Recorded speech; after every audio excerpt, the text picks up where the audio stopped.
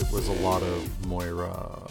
Hello and welcome to the Watcher's Guide to the Marvel Universe, the show that will vulcanize your tires while you wait. Not available in any state, province, or territory. I am Max. And I am JR. Woof. Yeah. Okay. Woof. We're going to do a show. I swear to God. Or I'll turn this house around. Yep. And drive it right over the next cliff I see like a fucking... oops. Small woodland animal known for running off of cliffs. Lemming? Yes. Except they don't. No, they don't. They don't. That was lemming genocide caught on camera. People shoving lemmings off shit. If you didn't know, dear person following us here, not to hijack this entirely, but we're going to talk about fucking lemmings for at least about 20 minutes. We're going to talk about a lot of things. Lemmings don't go off cliffs. Where that came from was an old Disney documentary where they shoved lemmings off of a cliff and just made that up. In other news, purebred dogs die quicker and easier. It's not good for them because of all of the inbreeding. What else would you like us to ruin about animals? Would you like that? Oh no, I was thinking. Here's a fun thing. Elephants worship the moon. Isn't that great? They worship the fucking moon. And people are out there killing them. I was going to say the thing about the inbreeding being bad and why they die so easy is the same with like royals from, I don't know, the 1400s to the probably late 1800s. Present day, really. I mean, until the new crops start having more kids and they start having kids with non-royals, then it's going to be a rough ride for a while. Yeah. What are we talking about? News. How are you? Should we do the how are you? It's the same week we had the conversation with Moira about putting the cat to sleep. I also had the conversation with her about why purebred dogs are not good and like how we're ruining dogs. And she was just like, "What?" And I'm just like, God, but I can't let her grow up thinking purebred is a good thing, right? No. Like, no. You know, I'm sitting there explaining to her, well, no, breeds were created because people started selecting for certain traits. But since then, it's become this weird eugenics thing where they're forced to mate with their siblings, and it just does not go anywhere good. And now, like, bulldogs can't breathe and can't give birth naturally, and golden retrievers all get cancer, and, like, shit like that. And it's just like, ha ha. This all happened because she's doing in writing for school, she's doing a little question and answer book about dogs. And the site we had to go to, her teacher sent us to for researching, only had books about different breeds, not about dogs in general. And so I'm just like, this is all bad. Every single one of these pictures, that dog is miserable. Like, this is why I shouldn't be teaching my daughter. Like, this is why this decided to pay other people to do this, and we don't pay them enough. The thing is, Moira is going to come out of this pandemic fucked up. That's just all there is to it. Well, yeah. And part of it is the isolation and not being able to see her friends and just the stress and anxiety of all of this. And part of it is just going to be because I'm the one who's teaching her. And I'm just constantly like, well, actually, the entire world is filth and horror. Oh, well. You know how the old yarn around the internet is the internet was a mistake? And that's true for sure, but like I think we can go back. We can stretch that out to just humanity possibly was a mistake. We're not good at it. We're real bad at it, actually. On the one hand, I think that the internet is like one of the greatest egalitarian inventions in terms of like sure, but the democratization of knowledge and things like that. But there is such a thing as too much knowledge sometimes. Like, I'm entirely serious when I say I think the internet is on a level with, like, the Gutenberg press and shit like that. Like, you know, fuck yeah. Absolutely. But also, like, no. But we just happened to be around the same time that they were smashing presses. You know, like in that evolution, like that's literally what troglodytes are, is people who were like out there smashing presses because knowledge became too free, right? We're doing this, we're going through that exact same growing pains, except there have been Nazis, and now there are Nazis. Yep. Okay, we should wrench this thing back on the rails somehow. Yeah. Anyway, Lemmings. Yep, Lemmings. No. Oh, and news. Well, news. Also, what? Edison electrified an elephant. Yeah, there. It was a trick. Like, it was just like, hey. On the flip side of that, though, you should know that elephant was terrible. Oh, like, sure. He was racist and anti-Semitic, and he cheated on his taxes. So that specific elephant, fucking kind of deserved it. But in general, like, don't treat elephants like shit, because they're one of the most sentient creatures on this planet. They worship the moon. Well, I mean, when you look at, I mean, elephants in general, like, so many things about them. They mourn their dead, which is something that very few other animals do. Yep.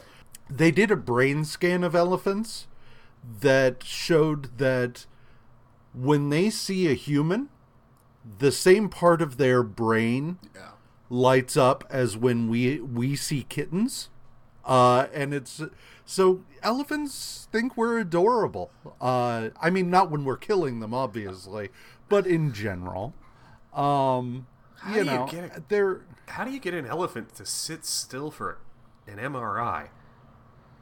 I mean, elephants are pretty cool as long as they're not, like, pissed off. Yeah, but like, so I feel like I'm saying, if you're gonna get an elephant to sit still for for anything and not piss it off, having a loud banging going on around their skull does not sound like... Because MRI machines, again, we're off in the weeds here, but they're fucking loud.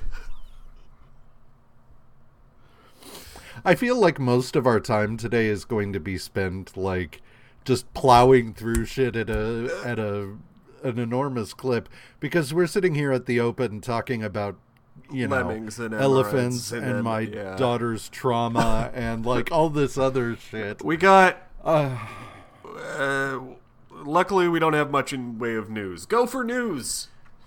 The only news that I could really find was that they announced the cast for the Girl and Devil Dinosaur animated series coming to Disney Channel. Diamond White will star as Moon Girl. Alfre Woodard is going to be playing her grandmother Mimi. Liebe Bearer as Lunella's friend Casey. Sashir Zamata as her mom Adria. Jermaine Fowler as her dad James Jr. Fred Tatasciore as Devil Dinosaur. Gary Anthony Williams as Lunella's grandfather Pops, and Lawrence Fishburne, who is also the executive producer of the series, is going to be playing the Beyonder. So, that took a turn. Like, you were reading this list and I was like, oh, okay, I don't know. And then I don't know who that is. I don't really know who that is. I assume, like, if I were really into paying attention to the animation credits, I would know who people are, with the exception, I know who Alfre Woodard is. But, like, and then Lawrence Fishburne is also is executive producing, cool, and playing the Beyonder. I don't know anything about Moon Girl and Devil Dinosaur, apparently. Like, that just... Because the Beyonder. Huh. Alright. Yeah. I don't know. That's an interesting run of I'm on board. Yeah, sure. Yeah. I have nothing bad to say about any of this. I'm still really unhappy with Disney Channel fucking over DuckTales, but I'm on board for this. How did they do that? Disney did what they've done several times now, where they've moved a series from Disney Channel to the shittier little brother channel, Disney XD, where it then fails to make the same ratings, weirdly enough, and then it gets canceled. And that's what happened to DuckTales. It was on Disney Channel for seasons 1 and 2, and they're like, cool, this has a built-in audience now, let's move it to Disney XD so it'll, we can clear up space for other things. At which point the ratings dropped, and they're like, well, fuck DuckTales, I guess, and they canceled it. So, yeah. Anyway, that's my own beef with... That's one of many beefs with Disney that I have, which really makes doing stuff like this really difficult, because I'm just like, fucking Disney. Anyway, let's talk about Marvel for 2 hours. Fucking Disney. I contain multitudes. I am an onion. Anyway, yeah. I'm gonna watch it. Absolutely. Sure. Like, there was never any doubt about that. No. But anyway, comics. Why not? Comics. Spectacular Spider-Man number 22 has a cover by Dave Cockrum and Joe Rubinstein, written by Bill Mantlo, penciled by Mike Zack, inked by Bruce Patterson, colored by George Roussos, lettered by Bruce Patterson, and edited by Bob Hall. Moon Knight and Spider-Man come into conflict because the Magia knows that Moon Knight, at least part of the time, is this cab driver, Jake. So the Magia is going after Jake. In order to do that, they're going and taking hostages at the diner he's always at. So Moon Knight's like, grr, and goes after them. While that's going on, Spider-Man has a run-in with some of them. And so initially they come to blows because Spider-Man thinks Moon Knight's going to kill this guy. Moon Knight is like, no, you fucking idiot. I don't want him to get away. And so forth. And then their fight is interrupted because the guy had made it to a phone and called the head of the Magia, who sent Cyclone to take care of things. Cyclone, if you don't recall, appeared in Amazing Spider-Man a while back. He's super duper French and pretty shitty, really. Yeah, it's shitty Batroc the Leaper. Like, I would almost rather Batroc. I would always rather Batroc. That's Batroc's true. Awesome. I think we're... Batroc the Leaper was a joke when we first started, like when you and I first met. Like, we would make fun of Batroc the Leaper. But honestly, like, his Captain America appearances are crap. But the appearances from, oh shit, was that Iron Fist or Shang-Chi? Or both? Yes. They were good. I really enjoyed him in that. Because they made a much better deal of, like, he's a fucking mercenary. Once the money's gone, he's like, bye. And also protecting his people, and, like, you know, that was cool, too. Yeah. So there was a lot more characterization in, like, 2 pages than I've ever seen of a lot of our villains, actually. So, especially this guy. Fuck this guy. I don't know. Yeah. Batroc, you know, I like that Batroc, I mean, he's got a code of honor. Yep. That he follows. Yep. It's not the best code of honor, but like he's not out here killing just to kill. If he's hired to take care of something, then he will. Yeah. But like he's not some sociopath who's just out here murdering anyone who gets in his way, and he's not a psychopath who's murdering just to murder. He's just a guy who has a set of skills and a certain moral flexibility. And has decided to turn that into money. Yeah. And like all right. Yeah, I mean, sure. Honestly, I'm okay. I'm kind of okay with that, because as long as if anything, the villain in that situation is capitalism. Well, that's what I'm saying. Sure. But also, like, we've seen several times where whoever is supposed to be paying him is like, you'll get your money after the thing is gone. And he's like, wait a minute. The money's not guaranteed? Bye.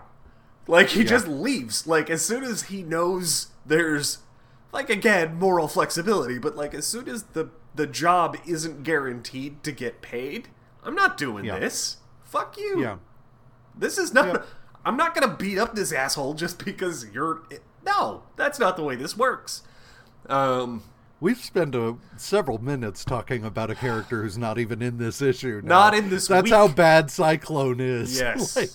Not in this week. All right. Yeah. So, 23.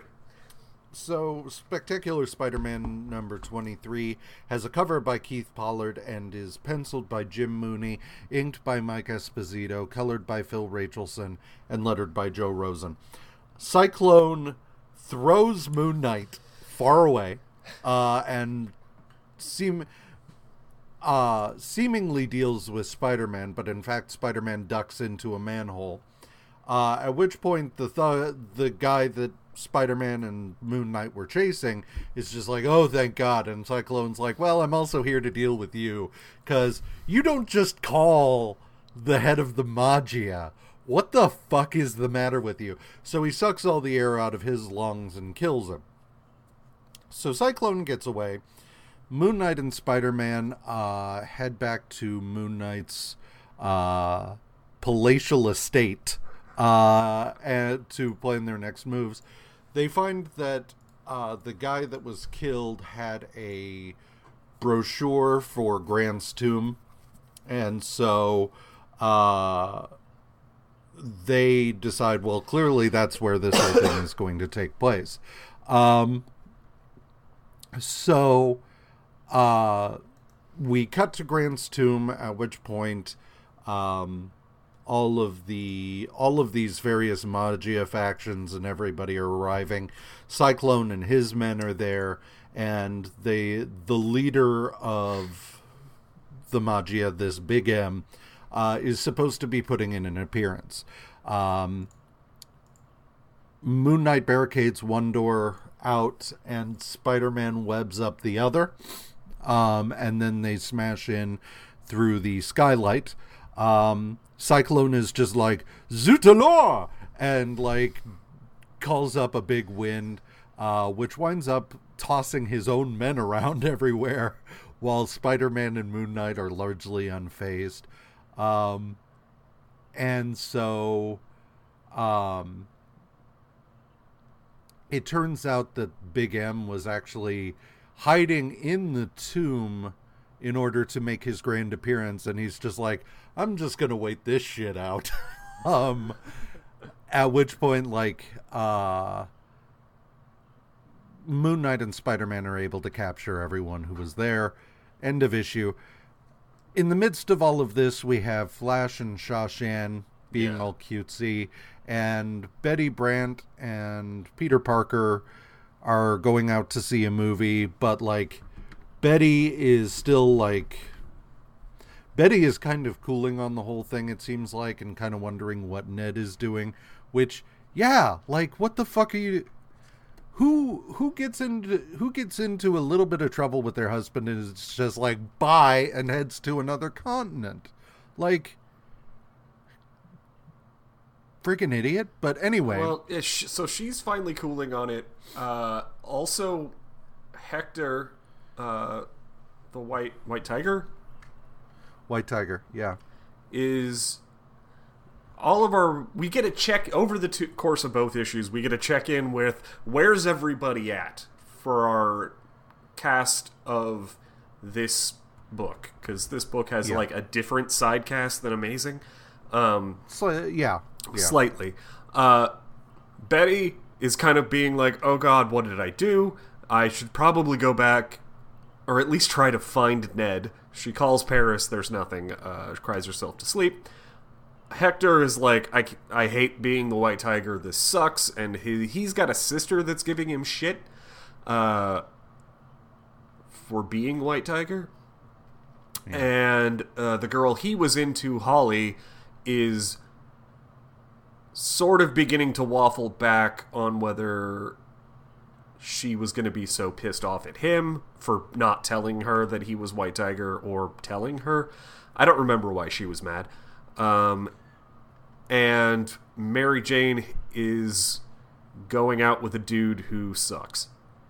Yeah. So, yeah, going out with a dude that she legitimately is thinking in the last panel that we see, Lord, what a square. Which is like, man, this guy has to absolutely honk if this guy's a square and you've been dating Peter Parker for several years. Yeah. Yep. So these issues of Spider-Man are okay. They're mainly not great. They're mainly a, wouldn't you like to read some Moon Knight? And the answer is sure. Yeah. I'd rather be reading Moon Knight because Moon Knight is just these like, two issues feel like an advertisement for Moon Knight and not Spider-Man, and I'm like, right. I think they may be gauging interest in Moon Knight. Okay.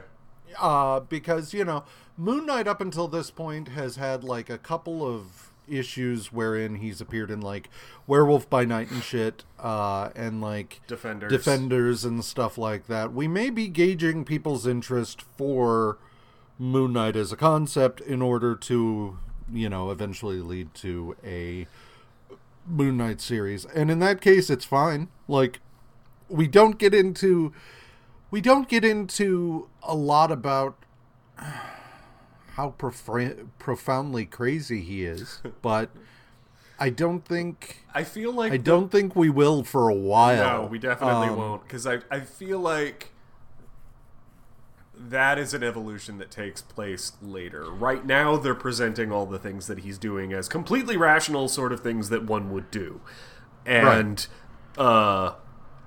no. But, like, we'll get to that. Like, the fact that he goes to his own house, takes off his mask, meets with a woman that he is assumedly having some sort of relation with, supposedly having some sort of relationship with, and she is calling him an entirely different name that is not Jake or Mark or I don't remember what the third name is, and it's like she's calling him Steven, and it's like because he's Mark Spector, he's Jake Lockley, and he's Stephen Grant. And Stephen Grant is like the Bruce Wayne-y kind of persona. Yeah. Jake Lockley is the cab driver, and then Mark Spector is what he was before all of the Khonshu shit. So, yeah, whatever. Yeah. Like, let's just do a Moon Knight book already. And make him profoundly crazy. Like, that's... God damn it, why did he have to turn out to be an asshole? Because that book's so good. Anyway, we then turn to what the bulk of this week is going to be, which is Thor number 272, which has a cover by John Buscema and Irving Watanabe, and is written by Roy Thomas, penciled by John Buscema, inked by Tom Palmer, colored by George Roussos, lettered by Joe Rosen, and edited by Roy Thomas and Jim Shooter. Now, one thing I will say is I like...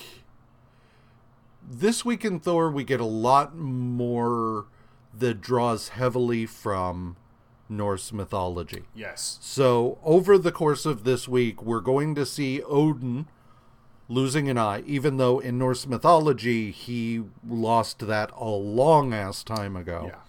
Yeah. Like, around the time that Midgard was created. It was one of the first things. It was one of the first things that happened.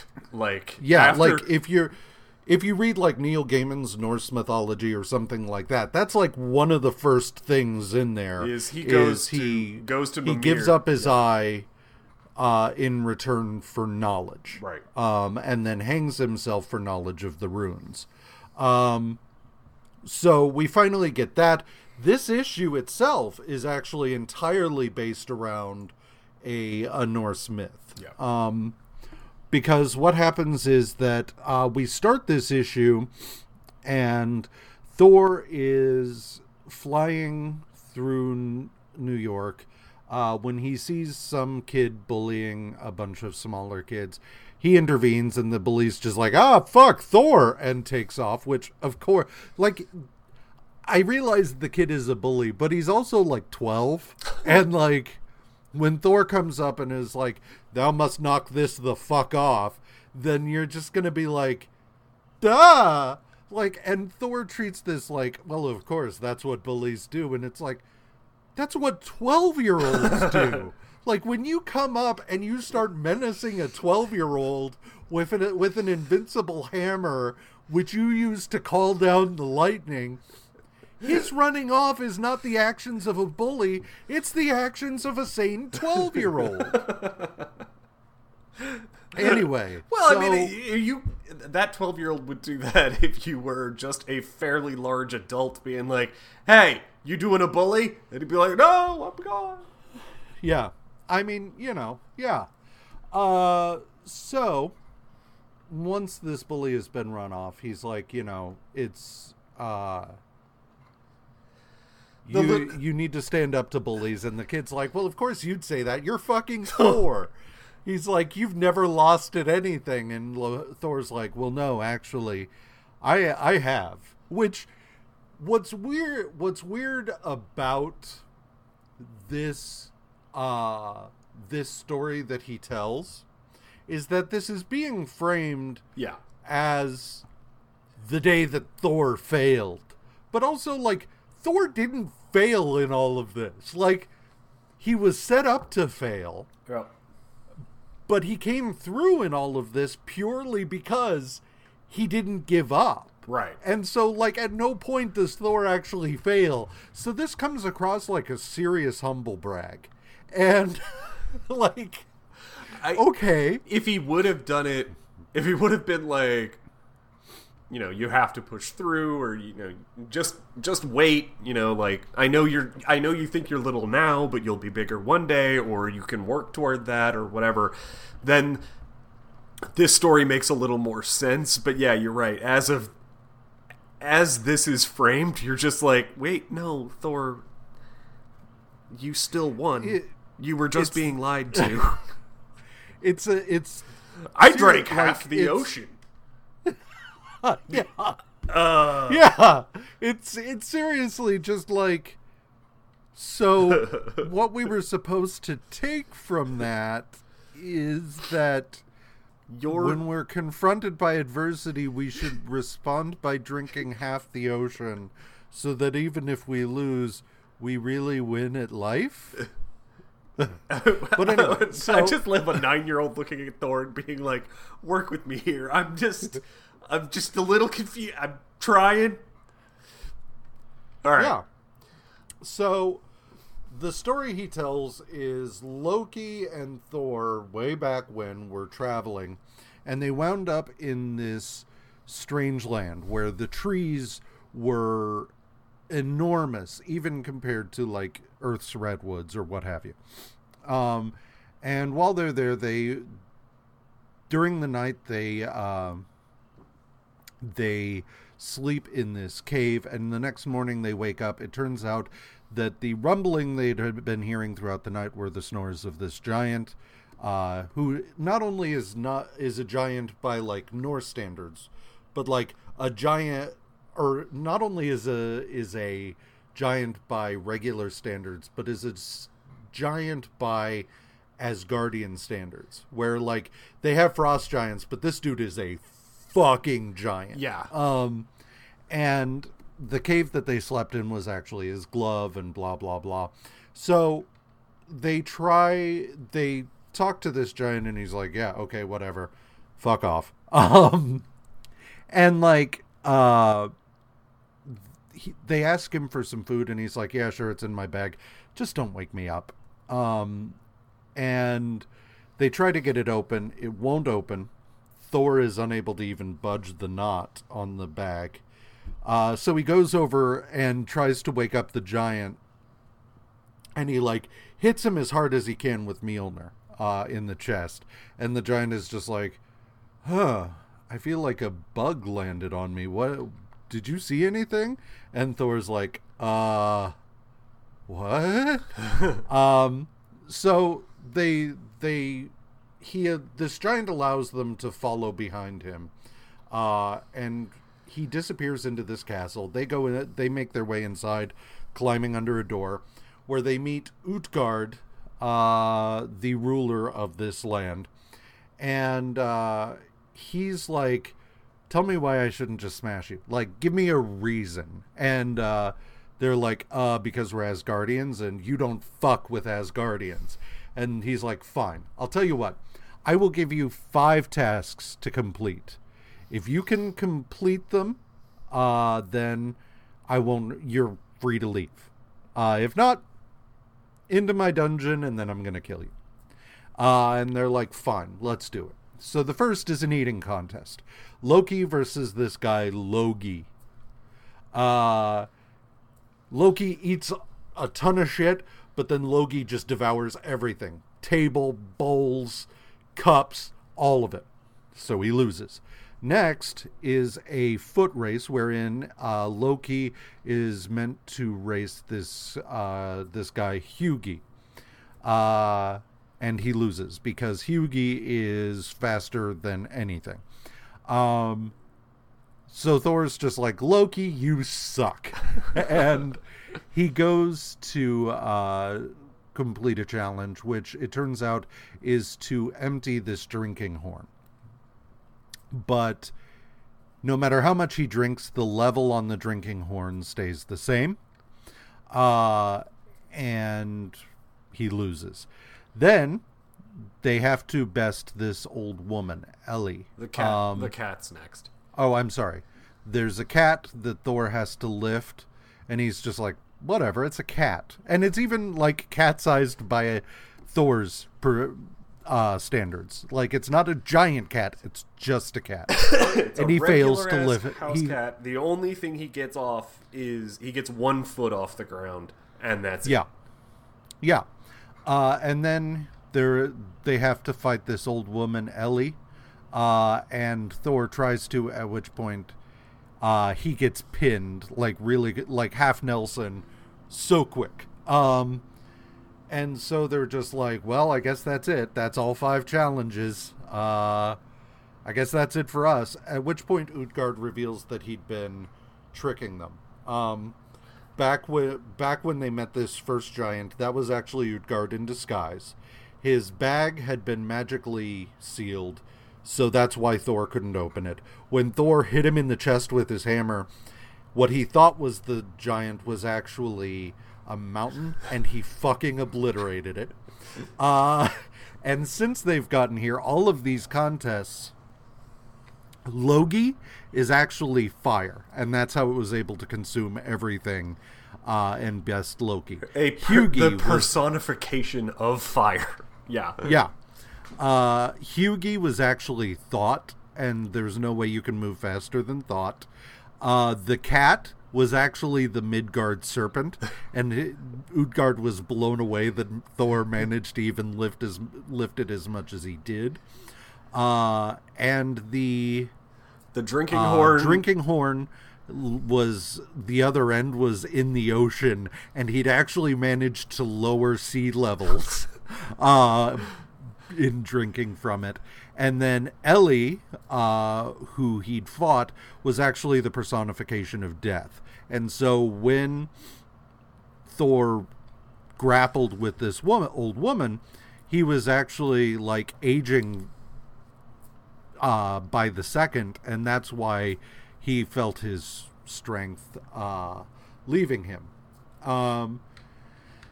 And so, the kid takes the lesson from this that Thor is wanting him to take away from it, which is that, I guess, do your best no matter what.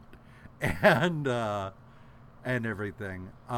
It turns out that this guy, Utgard, was going to declare war on Asgard if they failed, but that the fact that they were able to do as much as they had done had made him think that maybe that wasn't the best idea. And so he's just like, go in peace, bye. I'll see you at some point when you're at your weakest. And so, like I said, the kid takes the requisite lesson from all of this, at which point Thor is approached by Harris Hobbs. Now, Harris Hobbs is one of three human people who have been to Asgard. There's Crusher Creel, right? When he was sicked on Asgard by Loki. There's Jane Foster, and there's Harris Hobbs.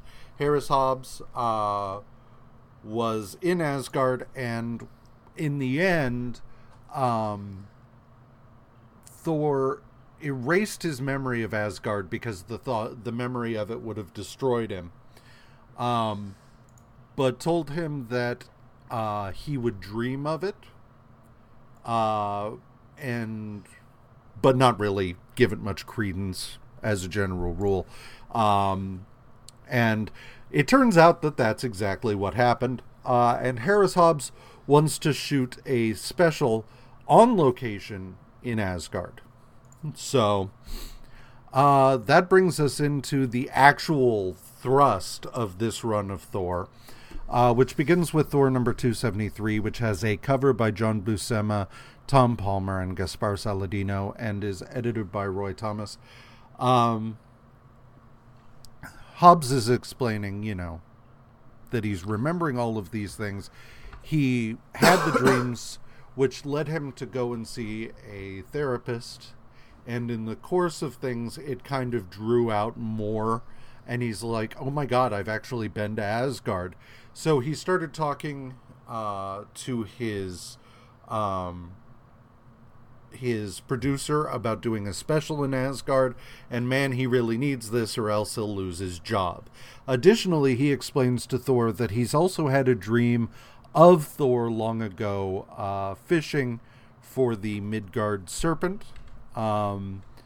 He manages to catch it in this boat with this giant, but the giant's like, oh shit, what the hell are you doing? And like cuts the line. So the Midgard serpent gets away. He tells that story to Loki. Oh, I'm sorry. Yeah, because at first Thor's like, he's like, come on, man, let me go to, I'm remembering the things. Let's go to, let me come to Asgard and I can shoot the thing and then I'll leave. It'll be fine. And Thor's like, no. Because Odin's kind of probably pissed at me already. Like, because he almost always is. And B, that'll really piss him off. We're not doing that. And he leaves. Like, he just straight fucks off because he's like, no, we're not doing that. Bye. And then he's approached by someone else, and a shadowy figure that is like, you remember other things, don't you? And that's when Hobbs tells the story about the Midgard serpent. This guy reveals himself to be Loki, and he's like, we can still get you into Asgard, though, if you want. And he's like, fucking great, I'll go get my guys. And Loki's like, cool. Thor goes to Stark International and meets Wilson Travers, because he's trying to find out information on... He's there to get the chunks of Faust that are left, because it's unwise to just leave them on Earth. Yeah. So he goes to Stark International to collect those. As he is carrying this massive computer chunk out of the building, the Midgard Serpent attacks. Thor fights it, and it disappears a couple of times and then reappears elsewhere, but then disappears finally. And it turns out that it was all an illusion. So Thor collects the computer and flies it to Asgard. Arriving there on the Rainbow Bridge, he is greeted by Heimdall, who's just like, things are kind of rough right now. Odin and Sif are both gone at the moment. They both looked pretty grim when they left. But yeah, you're welcome to head on in. And so he does. At which point, once he's inside Asgard, the computer is sitting there, and like Volstagg is like looking at it, just like, that's really weird. And as he's doing so, it falls open, and out tumble Harris Hobbs and a sound and camera guy. So these three stowed away inside the computer, and they're like, what the fuck are you doing? Why are you here? I said no. Thor's like, I told you no. What the fuck are you doing? And Harris Hobbs is like, it wasn't my idea. Like, somebody else suggested it. And that's when Loki's like, it was me. Ha ha. And they're all like, Loki, but you don't know who you are. You're supposed to be some random alcoholic on Earth. And Loki's like, yes, but I'm Loki. And this lasted all of like 5 minutes. Like, it's really funny because it was treated like this big thing, but literally, like, the minute their back is turned, Loki's just like, I remember everything. I'm so whatever. Loki, and it's like, okay, we can't do Ragnarok without you, so I guess he's fine. Yeah. All right. So basically, he's like, I brought Loki's like doing some crazy posturing, and he's like, I brought these assholes here because that's part of the prophecy that there will be some assholes present when Ragnarok starts, and I brought them here for that. Yeah. So Thor number 274 has a cover by John Buscema and Tom Palmer and is colored by Bob Sharon. Loki does his whole spiel about Ragnarok.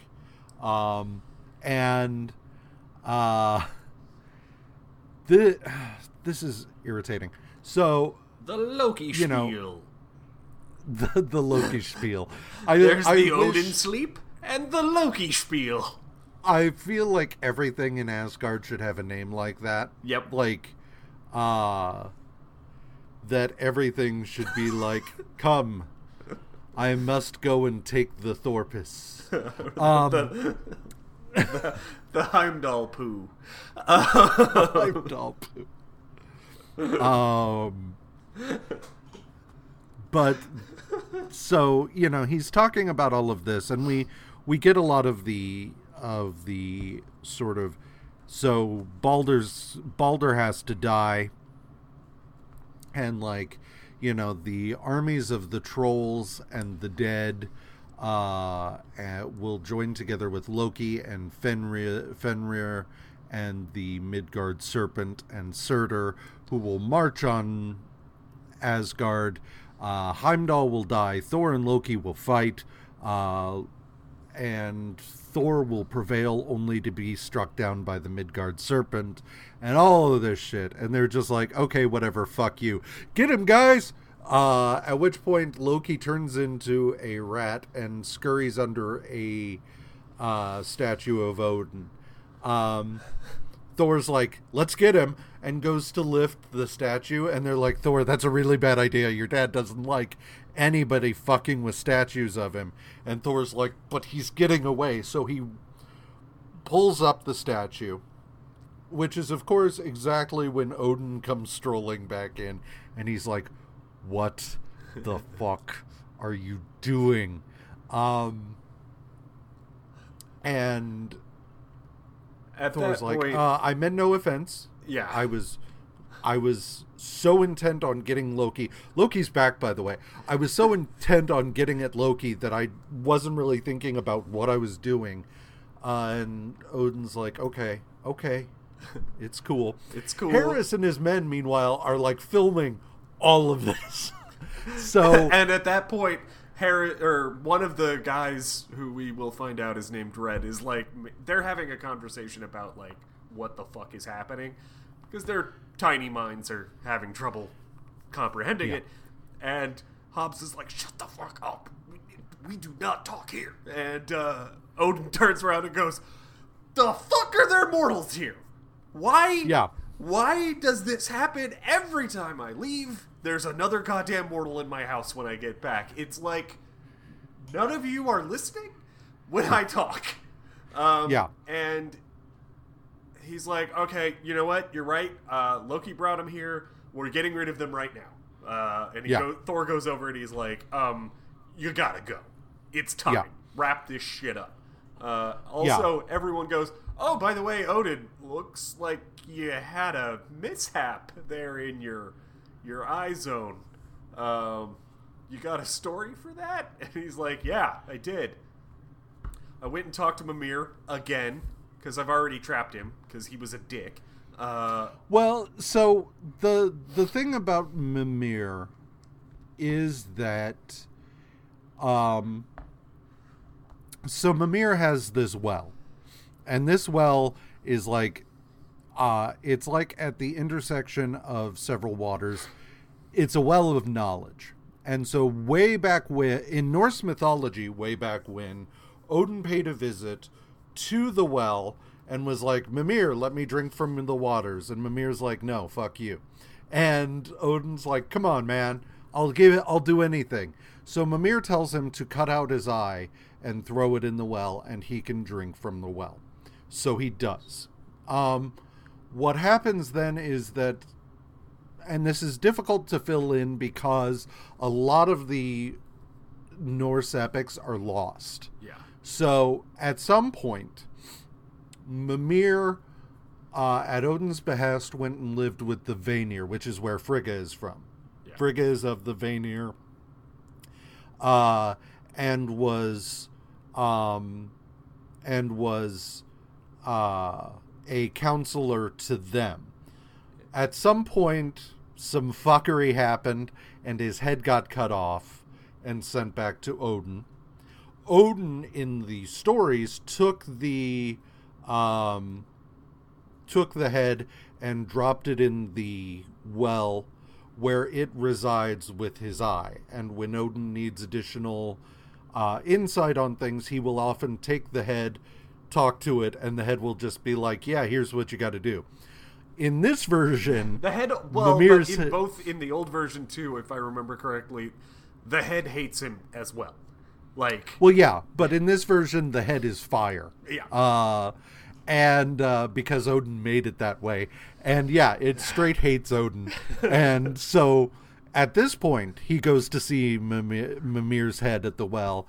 And Mimir's just like, I'm not telling you anything unless you give up your eye. And Odin's like, okay. And cuts out his right eye and gives it to Mimir. And Mimir's like, I don't know nothing. Ha! Go talk to Vola. And Odin's just like, ooh, Mimir. I don't know shit. Go talk to Vola.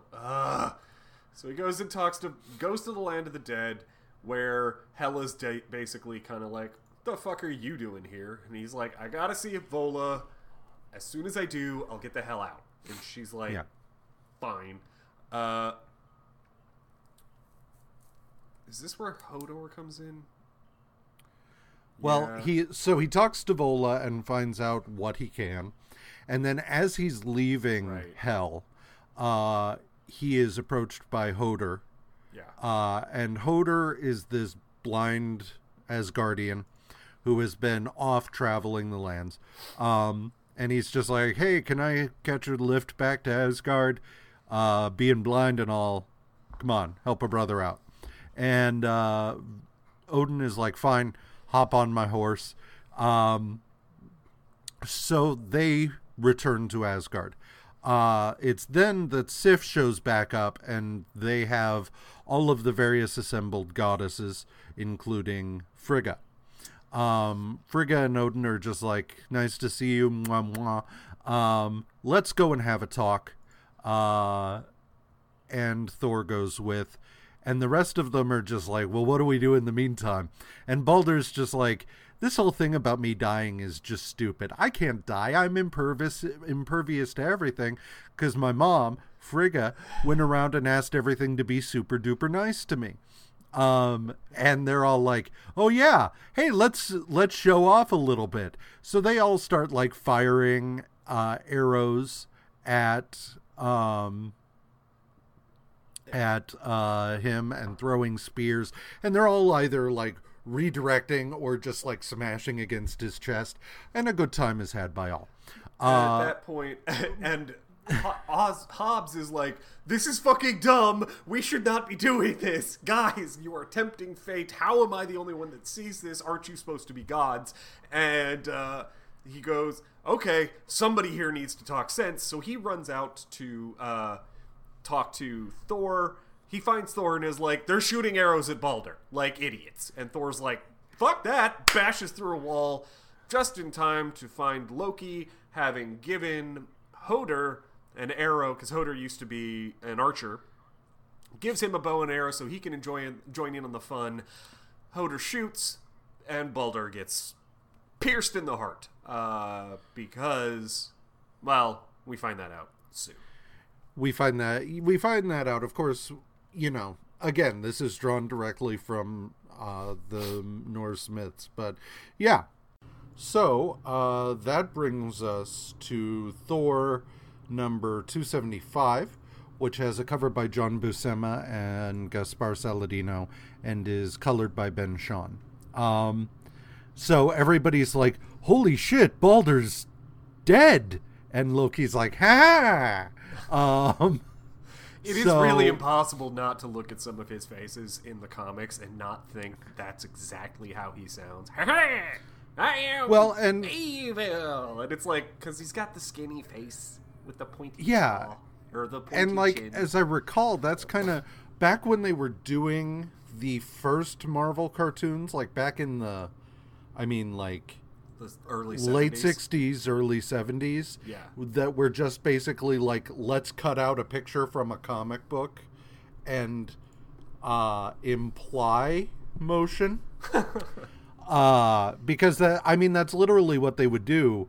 It would be like, here's a picture Jack Kirby drew of Black Panther, and oh look, he's running toward you. Like, as I recall, that's actually how Loki sounded in those. He was very like, and so regardless of who's played Loki, now Loki is like, everybody imagines like the Tom Hiddleston Loki of just like, yes, well, I had to kill Odin or whatever. Yeah. My conception of Loki is still very much that, like, Dick Dastardly sort of like, hey, now I'll kill Thor and then rule Asgard. God damn. So, do what? I don't. Yeah. But so Odin's like, okay, not a big deal. So he sends Hermod to try and get Baldur, and everybody else is freaking the fuck out. It's at this point that our boy Red, the cameraman, is just like, holy shit, look at Lady Sif. And both of his buddies are like, yeah, that's true, but also chill it the fuck out, man. You got no shot. Yeah. But, like, Red shoots his shot. And he's just like, hey, baby, you know, and she's just like, yeah, no, dude. Plus, we're all kind of dealing with some shit. Like, did you think now was the time? Even if you thought you stood a chance, which you don't. Right. This, not the time. And so this kind of sets off one of the major conflicts of this, which is not only all of the Ragnarok shit, but Red having a major hard-on for Sif. Loki starts working his magic, and he's just like, you know, she's all wet for Thor, but you could have the same power. And Red's like, whatever. Like, he doesn't really pay it a ton of attention right this second. Right. But the groundwork's being laid here. And so Thor disappears for a bit and, like, goes and sees Mimir, which we'll get into more of that in the next issue we talk about. So Loki takes Red and goes to Jotunheim, and Red is, like, filming all of this, and Loki's just like, now is the time for Ragnarok! And I can't not do that voice for him at this point. Oh,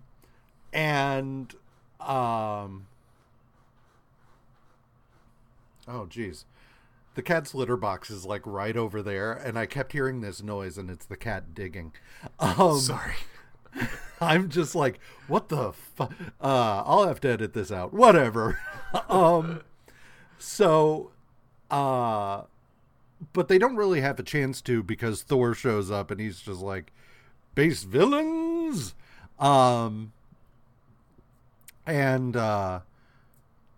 So Loki's just like, all right, let's do this now, I guess. And so he calls forth the axe of his father, Ymir, and starts fighting Thor. And it is not going well for Thor. And Thor's like, what the fuck is going on? So Loki, being an idiot, reveals that he has, long before this, he had set in place spells that would cause Thor to lose half his strength if he ever came back to Jotunheim. And that is what's now happening to him. So, because he tells him this, Thor is just like, oh, okay. And so he summons his belt of strength, which is a real thing Thor had back in the Norse myths. So he puts it on, at which point he proceeds to wreck Loki. And destroy the axe, which is... And destroy... Yeah, he smashes the axe to pieces. Yeah. And... excuse me. So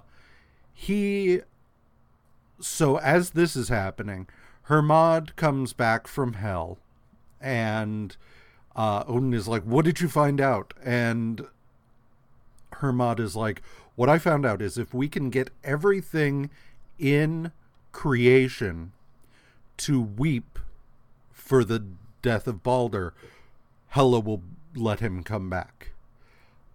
And so everything does. We have rainstorms. We have, like, everything in creation weeps for Balder's death, with the exception of the giantess Thok. Because her reaction is like, why the fuck should I weep for Balder? What did he ever do for me?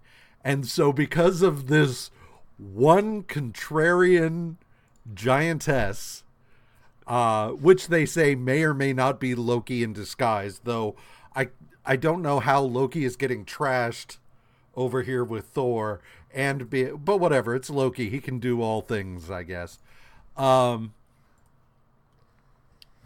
Because this Thok will not cry for Balder, Balder is not allowed to leave Hell. So Odin's like, okay, all right. Crunch time. let's do what we got to do. And so he gives up a huge chunk of the Odin force to put Balder into stasis, which will keep Balder from dying completely, and thus stave off Ragnarok for as long as possible.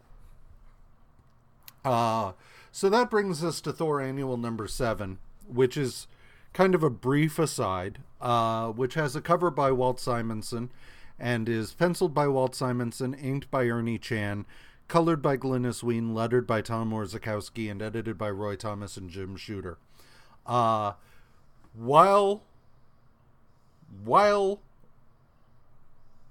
Thor went and paid a visit to Mimir, this is what we find out happens during that time. Thor is like, hey, Mimir, I need some answers. And Mimir's like, why the fuck should I tell you anything? You're the son of Odin, and while my hatred is for Odin, it's strong enough to extend to you too, brah. Like, you guys clearly don't get it. I hate all of you. Yeah. All of you. You suck. I really don't like being a head on fire. It blows, and also you let me down before I became a head on fire. This sucks and I hate you. What do you want? How do I get you to go away? And he's like, I just want to know about how I can stave off Ragnarok. And Mimir does pretty much the same thing that Thor did in our first issue of Thor this week, which is tell a story that has nothing to do with what we're doing.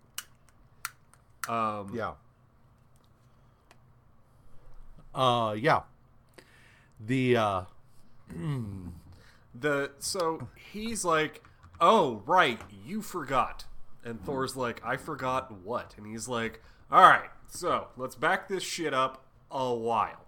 Which is kind of the way that all stories within stories of Norse mythology go, which is like, we're telling one story, but we're going to tell you, in that story, we're going to tell you another story that happened just forever ago.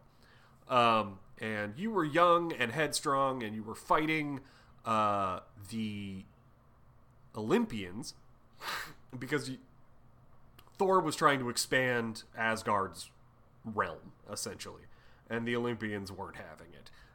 So they basically lost because of the other story we've read before, wherein he discovers that you can't just start claiming realm because the people that are already there are actually being worshipped by others. Like, you can't just force people to worship you.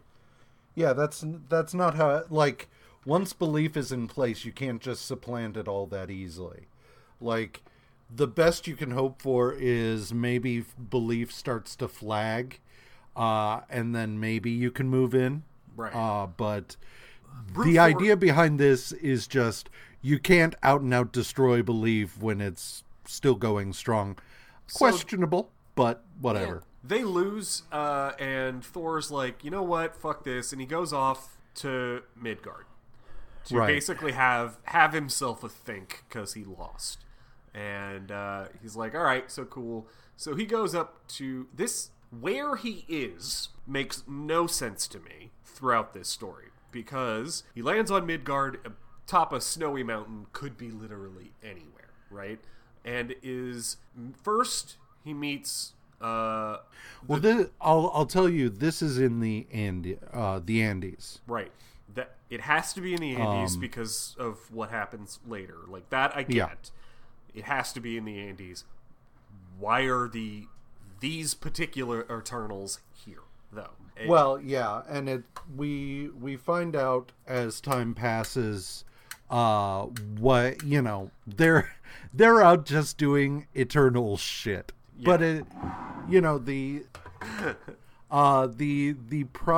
the fundamental, this is why I hate bringing the Eternals into the mainstream Marvel universe, because it makes no sense. It makes no sense that, like, there are the Olympian Eternals as well as the Olympians, And so there's Zeus and Zerus. And also, like, they talk at one point about the Celestial in this week's reading. They talk about the Celestial being down in Central or Southern America over in Eternals, and Thor's just like, what? And it's just like, how do you miss something like that? There's an Eternal just foot tall there, gods, and there's a bunch just wandering. Russia tried to nuke a Celestial. They tried to nuke a Celestial. How is that not a big thing? Everyone should be paying attention to that. That's why as soon as he finds out, I'm like, yeah. It basically breaks everything, and you're like, none of this works anymore. I understand that you kind of want to bring Eternals in here, but it actually works way better if you don't. Yeah. And it's a problem that everyone fucking struggles with, is that if you acknowledge the existence of space gods that created humanity, right, then everything's fucked. Right? Like, all of your other origins for humanity and also the gods and the fucking Inhumans get screwed up, too. Like, because that means the Celestials came... Like, the only way that works, and I think you can break it, too, is the Celestials came to primordial Earth. No, not even... slightly after primordial Earth. Elevated the apes to the humans, the deviants, and the Eternals, and then left. In between the first and second host, sometime. No, it would have to be the second and third host. So at some point, the Kree showed up, did some shit to some humans, and made them into the Inhumans, and then hid them, so that the Celestials didn't find them when they came back for the third host, and when they blew everything out of existence. Also, like, they fucked the whole of civilization, except for the Inhumans, and then now they're coming back for the fourth host. None of it works, guys. Also, it's difficult to ignore a 500-foot tall space god wandering around in the ocean. Like, none of that works. A bunch of them. Yeah, there's at least... A seven bunch of Celestials doing different shit all over the Earth, and Thor's just like, oh, what? Celestials, you say? Like, one of them crushed a cruise. Yeah. And another one, you say, dove to the bottom of the ocean and destroyed a previously unknown civilization. Yep. But anyway, whatever. So Thor heads to this mountain, and he starts getting these weird thought pulses from whatever Damodran or whatever that had previously shown up in Eternals, and in the course of that, he's able to resist everything.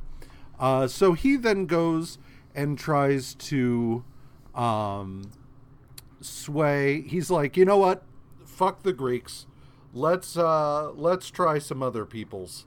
And so he heads down and he starts trying to sway some of the random indigenous tribes of South America into believing in him, which is when he meets the Eternals. And the Eternals are like, hey, knock it off. But there's some initial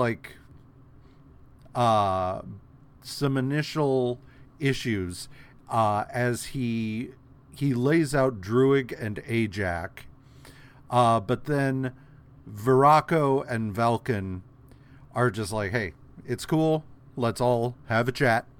And so wait a minute. It's all like, okay, everybody fucking, first of all, Druig, you suck. You suck. And Druig's like, I do suck. I hate you all. I hate you so much. And Ajax gets up, and then Valken and Veraco are like, okay, everybody chill. Clearly, you're very strong. Gotcha there. What's your deal? Who are you? Where'd you come from? And he's like, I'm from Asgard. I was fighting some Olympians. And they're like, none of that.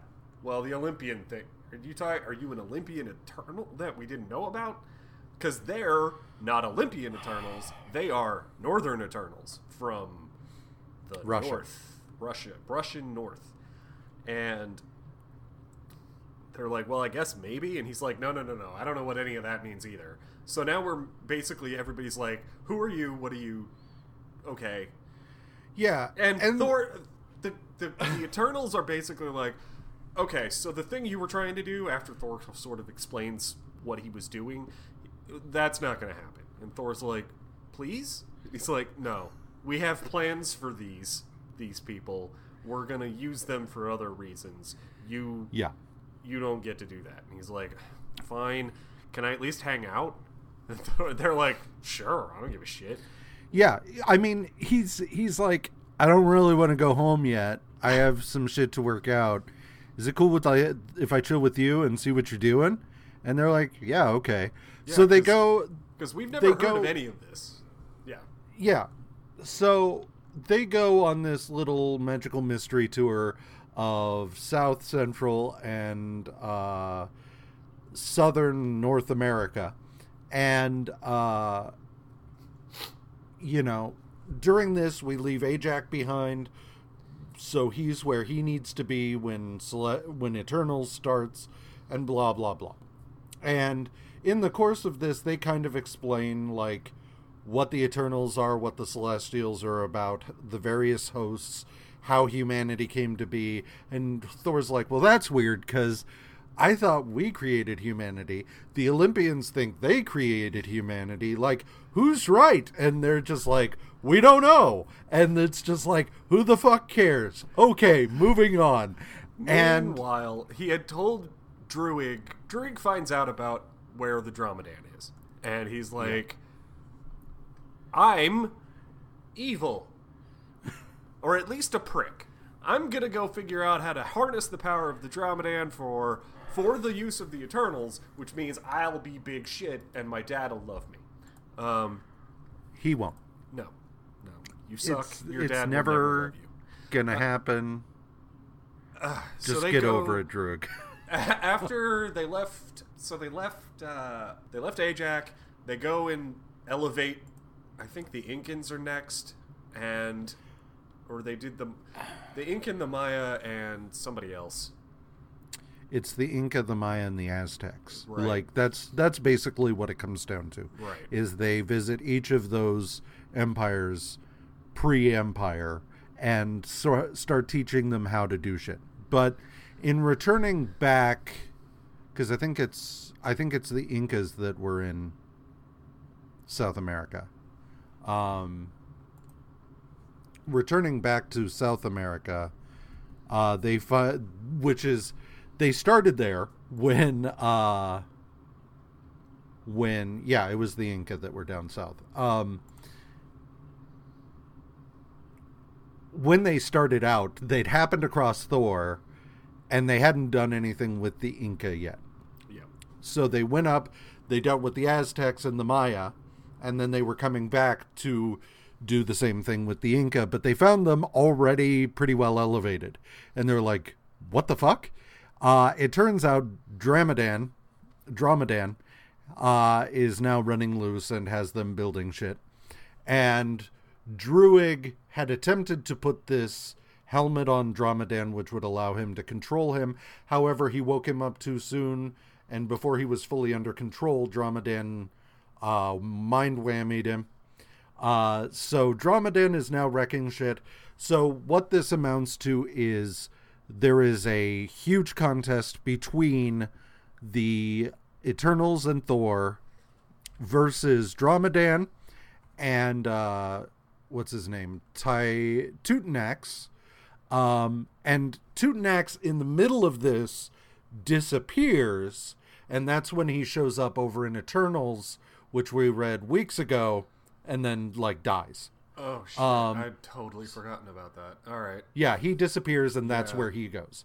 Because of that whole, like, drawing shit from random points in history.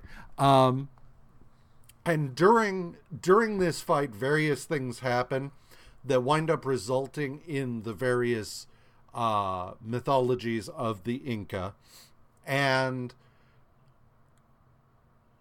what Viraco winds up sacrificing himself by pumping himself full of radiation and then flying into the gullet of this insatiable devouring worm, because Dromedan had prepared the worm to be able to handle any type of earthly energy. However, since nobody had utilized the atom yet, except for the Eternals, they were able to use an energy he wasn't prepared for, atomic energy, and thus destroy it. So Viraco winds up destroying himself in the process. They are able to defeat Dromedan, at which point he is sealed back up.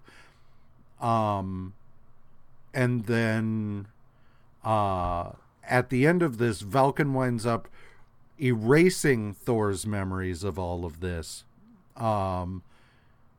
Because reasons. So at the end of this, Thor's like, oh my god, what an asshole. Why? Okay, I remember now. And so, yeah, that's when he then goes and confronts Loki over in Jotunheim. Fun little aside, whatever. Fucking Eternals. Thor number 276 has a cover by John Buscema, Joe Sinnott, and Gaspar Saladino, and is penciled by John Buscema, inked by Tom Palmer, lettered by Joe Rosen, and edited by Roy Thomas. So Loki is now, having defeated Loki, Thor is like, I've got shit to do. Here, Red, hold on to my belt of strength. Which winds up being a huge mistake. Red is just like, man, like, if I had Thor's strength, Sif would love me. Not realizing that the reason Sif loves Thor is not because he's a beefcake, but also because he has a pure heart and he's humble and blah blah blah. Happens to be Thor. Everything that makes Marvel's Thor likable is what Sif loves about Thor. Like, the muscles don't hurt, but like, she loves him for him, not just because of his rock hard abs. So Loki's just like, well, you know, that belt of strength could give you the strength of Thor. Just throwing that out there. And so Red's like, cool, and goes to put it on. And Loki's like, no, you idiot, it's not that simple. No, it's very... You didn't let me finish.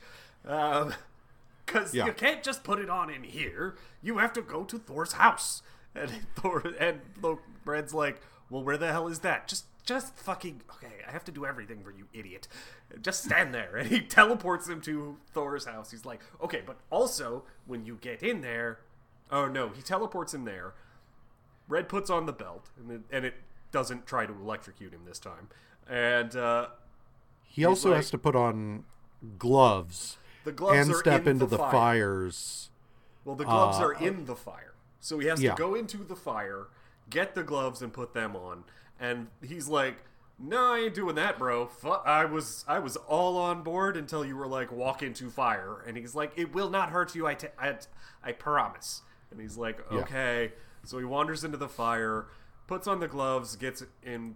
So now he's got the gloves and the belt. Should be as strong as Thor, but something else happens, and he becomes Thor. But more like Norse Thor. So the version of Thor as it exists in Norse mythology, has the belt of strength, but also is a big, redheaded, bearded dude. So And also kind sorry. of a dick. Well, I think this is just... I mean, yeah, Thor in Norse mythology is kind of a dick. Like, yeah. And that's why I kind of like because old school Thor, as he appears in like flashbacks, is also a dick. Yeah. As he was in Norse mythology. Yeah, like, yeah, he's one of the quote unquote good guys, but he's really like convinced of his own superiority, and yeah, and that's how Thor was prior to getting sent to Earth and made Donald Blake and blah blah blah. Thor as he exists now in the Marvel universe is not that, and I love that about him, is that he's mellowed out a lot, and I dig that. But anyway, so it's why it's so fun when he and Hercules get to be meathead bros. Yeah. It's because it's like, this is not who you usually are, but you're kind of letting your hair down, right?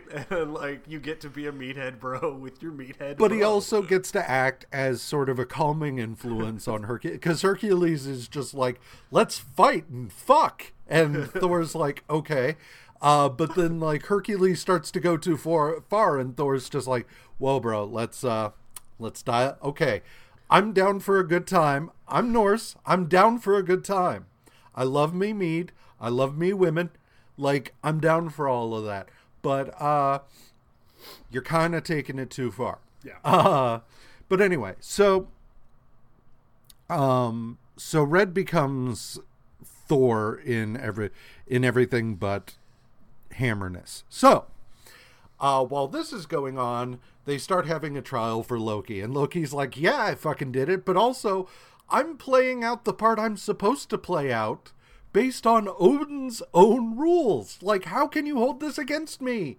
I'm just a guy doing what I'm supposed to do. And they're just like, yeah, but also you suck.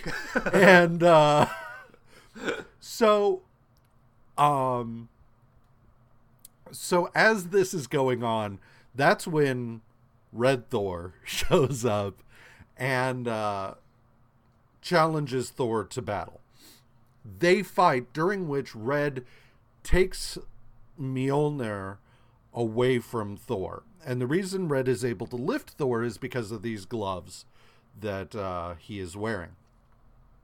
So he's like, haha, and he beats the shit out of Thor, and is about to kill him when Joey, the sound guy, is like, Red, no, this isn't you, and jumps in the way, and Red murders him. And Red's like, shit, I didn't mean to do that. I was just trying to kill this asshole. And he's like, whatever. So he tells Sif, look, you come with me, or I'm going to destroy this shield protecting Balder, and Ragnarok's going to come now. At which point, she's just like, well, okay, fine, I'll go with you. So that brings us to Thor number 277, which has a cover by John Buscema and Bob McLeod, and is edited by Roy Thomas, Jim Shooter, and Mark Grunwald. So, Loki is delighting in everything that's happened. And it is... Thor has survived, and everybody's happy he's survived, obviously, with the exception of Loki. But Loki's like, whatever, we're going to fight anyway at Ragnarok. Ha-ha! But so Loki tries to escape. It does not work out for him. At which point they're just like, they take him, stake him to the ground beneath a snake. And again, this is from Norse mythology. Roy Thomas really did his homework on this. Yeah.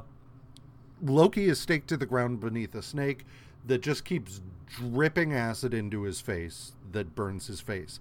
It's at this point that Loki's wife, Sigyn, intercedes, and she's like, please let me offer some comfort to my husband. I know he's done wrong, and he and I bear the shame of that, but he's also my husband. Let me do something. So Frigga steps in on her behalf with Thor and says, please, husband, let her. Odin gives a little nod. And so Sigyn goes down with a plate, catches a bunch of the acid, the venom that the serpent is releasing, tosses it aside. While she's doing that, some hits his face, which causes him to flip out. And yeah, again, from Norse mythology. But as this is going on, Hela and the forces of darkness are gathering outside Asgard, and they're like, whatever, we're not waiting for Loki. Let's do this fucking thing. So, as that is going on, Red and Sif arrive in Alfheim. Red starts to set himself up as the new ruler of Alfheim by knocking some elves around. I love these elves. They're like, oh, we are the Los Alfar. We this is our Alfheim. We live here. And he's like, cool, you work for me now. And they're like, but we're just nice elves. We just wanted to come say hi. We don't really want to be... No, yeah, this is mine now. And they're like, no. And he's like, he just knocks them around. And she's like, don't be a dick. Will you? Well, and I like the elves in this because later on, the elves in Alfheim are portrayed more as like elves from Lord of the Rings. Yeah. At this point in time, they're portrayed as like Keebler elves. And so it's hilarious because he comes in and he's like this big dude with a giant hammer, and they're just like, hi, welcome, all are welcome in Alfheim, so long as you've got a sunny disposition. And he's just like, hammer to the face. Cool, mine now. And they're just like, hey, that was mean. And he's like, I'm in charge now. And they're like, oh, all right, whatever. I like the idea that in Alfheim, like, they don't really have a system like that of like control set up. So like, if he just wanted to have anything, he could have it, right? Yeah. Like, they don't really give a shit. They're all happy and great. And he's like, no, I must have dominance. It's like Europeans arriving in North and South America, and they're just like, oh, you have no system of ownership, you say. Huh, interesting. I wonder what my hammer has to say about that. So honestly, this is a lot more straightforward than what the Europeans of early colonialism did. Oh yeah, there's no treaties to break here. He's just like hammer to face. But yeah, it's very much just like, hey, you can come here. It's fine. Whatever. We'll make room for you and teach you how to survive on the land. And he's just like, cool. I run things now. And they're like, well, that's not really how it works. And it's just like, hammer? What's that? Hammer says it is. And they're just like, well, shit. But so it's at this point that he's just like, yeah, this is pretty great. I don't know how I wound up being Thor, but it's pretty cool. And she's like, well, I think I know. And what we find out from Sif is that Odin was worried that at some point Asgard would need Thor, and Thor would be off doing something else. So he set up a failsafe. And basically, so he'd had Thor walk through these flames, and in doing so, a double of him was created that would then be grafted onto any mortal or god who passed through the flames, so that they could become Thor and defend Asgard in its moment of need, should the actual Thor not be around. Well, and the other idea was, if Thor, for some reason, loses some strength or power, then we could just send Thor through it, and he just is more Thor, right? Like, yeah. Thor squared. Either way, Asgard is protected. Right. And so Red's like, cool. Well, I showed that prissy little, and she's just like, now hold on. He's like, that seems like a bad plan, doesn't it? And she's like, I will admit the Allfather's security clearly needs some beefing up. But yeah. Shouldn't just leave things like that laying around. Sorry. No, go for it. I was just going to say that ultimately, the thing I really like about all of this is that Sif, in the course of these interactions, finally gets across to Red that he can have the power of Thor. He can set himself up as the ruler of Alfheim or whatever. He can force her to be there, but he will never force her to love him. And so I really like this because, it's you kind of have certain expectations of Norse-based characters, and a lot of those are based in stereotype and myth, and are not necessarily accurate to who they were in actuality. Right. There's a lot of stereotypes of Vikings that are not true.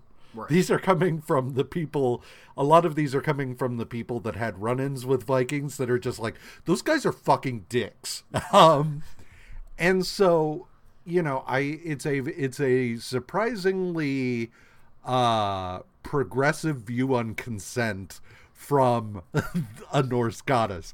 But so Red falls asleep at one point, and she very carefully starts trying to take the belt of strength off of him. But he winds up waking up, and he's just like, well, clearly I just can't ever leave you alone. And so, yeah. And at that point, the Nine Realms themselves are shook when something happens. And he's like, I wonder what the hell that was. We cut back to Asgard real quick to find out that it's starting. The shield around Baldur is beginning to fail, and the war between the trolls and Hela and the Asgardians is beginning. That was right. So this leads to our final issue of this story arc, because we do have one more issue of Thor, but it is unrelated. Thor number 278 is inked by Chick Stone, and so shit is going down. And so the short version of this is the forces of evil bash their way into Asgard. Heimdall has fallen. And Asgard is under siege from Hela and her forces. And Loki appears there. And they're like, don't know how you got out, but we're going to smash you anyway. So Thor, who is without Mjolnir, is forced to just take up a regular-ass sword.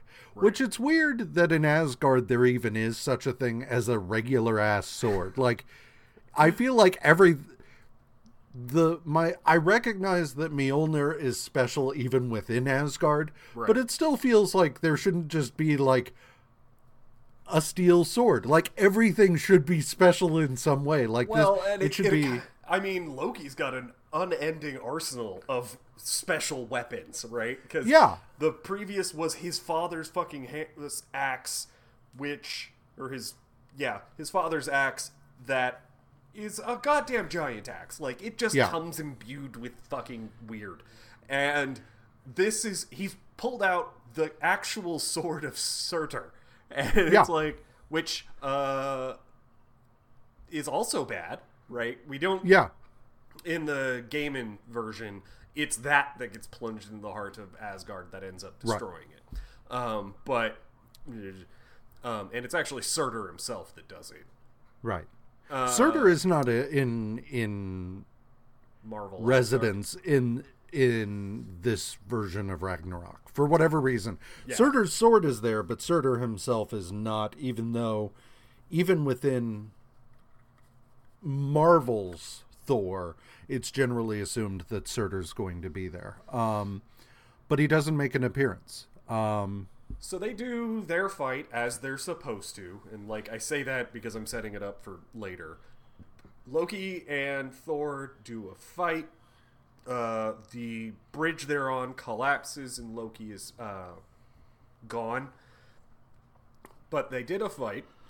Then the worm comes, or the Midgard serpent. The serpent comes. Jormungandr. Thor and Jormungandr fight as well. Thor is getting his ass handed to him because he's supposed to. And everybody tries to come help him when out of nowhere Sif and Red show up because Red had used some sort of Thor magic to show Sif what was going on at Asgard. She got through to him eventually and was like, we really gotta go back. And he's like, fine. So they go back and he's a big old dick about it and is like, clearly this Thor sucks. I have the hammer. Let's go. And he starts wailing on the Midgard serpent. And at that point he's like, Thor pulls himself out of some rubble and is like, dude, you suck at that hammer. Give it back. And he's like, all right, you're right. I do kind of suck at this hammer thing. I still have all the strength though. And he throws the hammer back to Thor, and then Red gets to work just punching the shit out of the serpent. Right. The serpent then dives underground, taking Red with it. And they're just like, oh shit. That can't be good. It's at that point that everybody is sort of teleported out of Asgard. And everybody's like, what the fuck? And they look and like Asgard is in the background.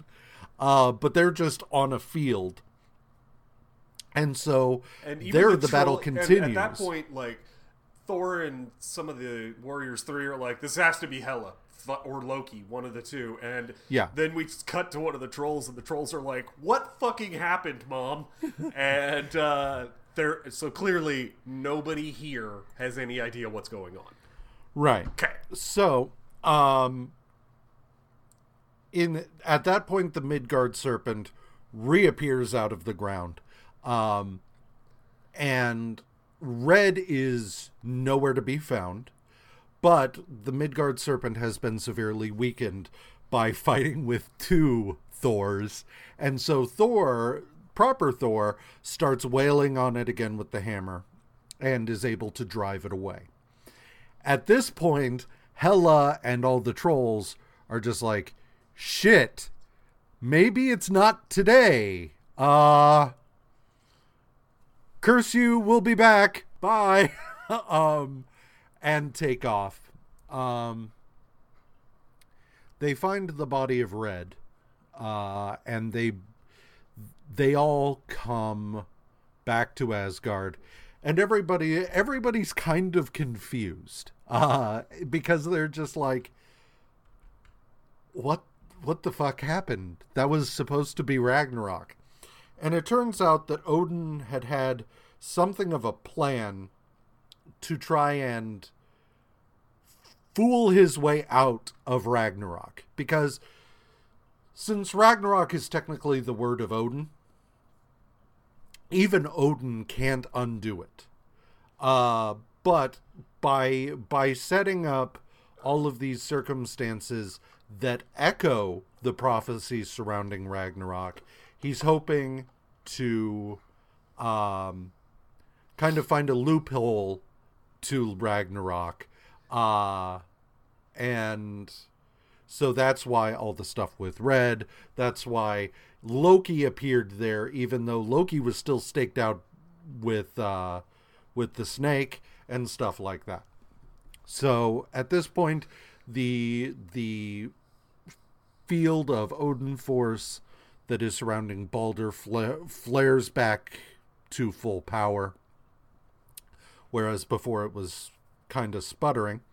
And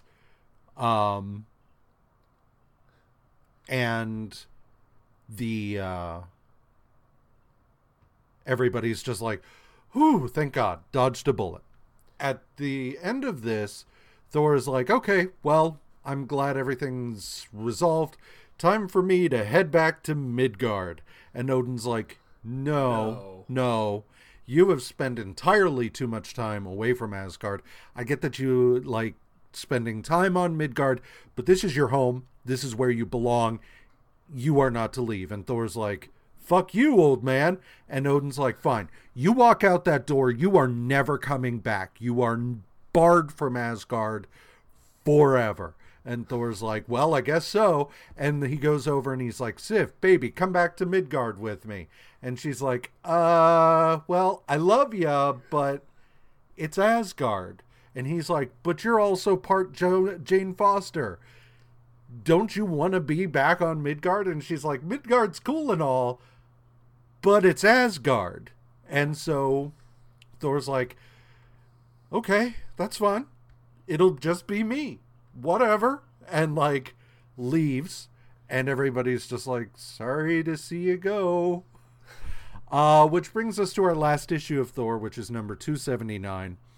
Has a cover by Dave Cockrum, Joe Sinnott, Irving Watanabe, and is written by Don Glutt, penciled by Alan Kupperberg,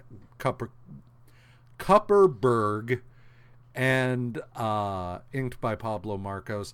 This one is a bit of a fill-in issue. Yeah. Because Thor arrives back on Earth, and he's just like, man, sucks that I'll never get to go home. And then he starts randomly reminiscing about a time I really like both everybody's reaction to Thor being exiled from Asgard, both in this issue and the previous one, is essentially, yeah, but we live forever, so you're gonna let me back in.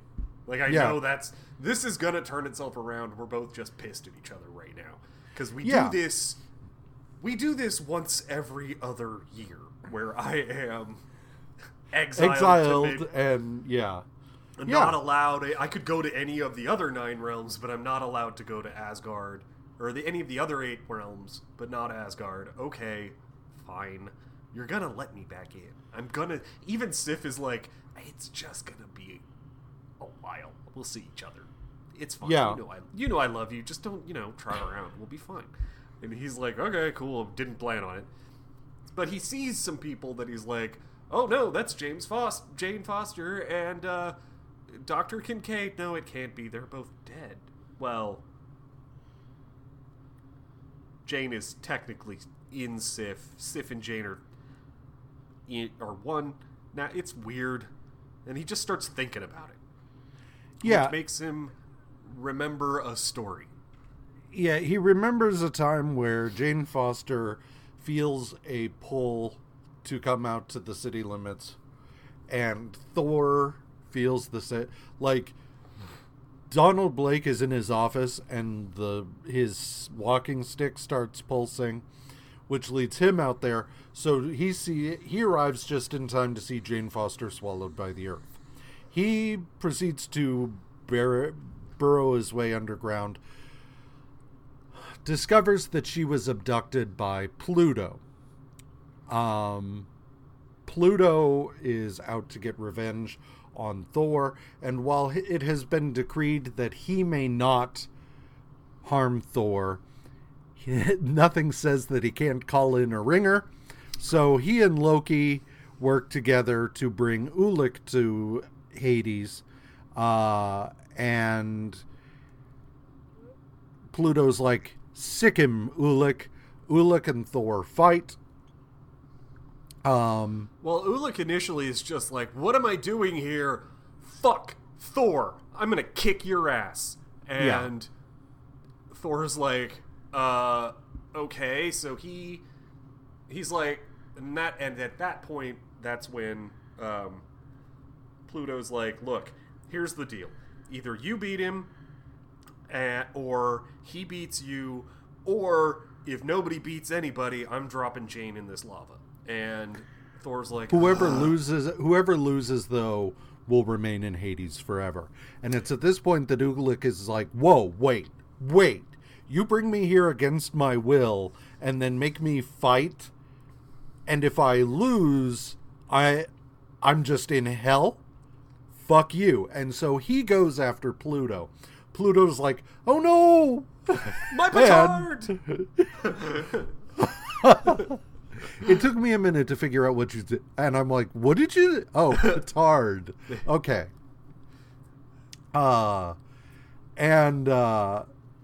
So Thor's like, ugh. Pluto's attention is diverted away by Ulik, which means that the chains made out of flame that are holding Jane begin to disappear. Thor catches Jane and then goes and pulls Ulik off of Pluto, and Pluto's just like, fine. And so he teleports Ulik back to Asgard, right into Loki's lap, and Ulik is just like, oh, it's the other asshole. And Loki's like, oh no. And Pluto's like, you can go back to Earth. Yeah. So the end is very Hanna-Barbera-y to me, where it's just like, oh no, like very everybody gets some Ulik this issue, and at that point, Pluto's like, well, you did save my life, even though I was definitely gonna kill you or the woman you love. I guess I'll let you go back to Earth. So he teleports them back to Earth. They show up, and immediately Jane's like, oh no, why are you here, Thor? And Thor's like, oh, Pluto must have wiped her memory.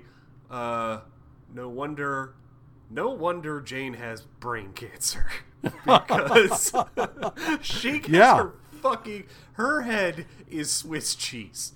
It's does she get it's brain like, have cancer? you ever watched, or is it breast cancer? I think she had breast cancer. Okay. Have you ever watched Gravity Falls? No, I haven't. It's one of those that I keep meaning to put on the list. You need to. It's really good. Yeah. But like there's a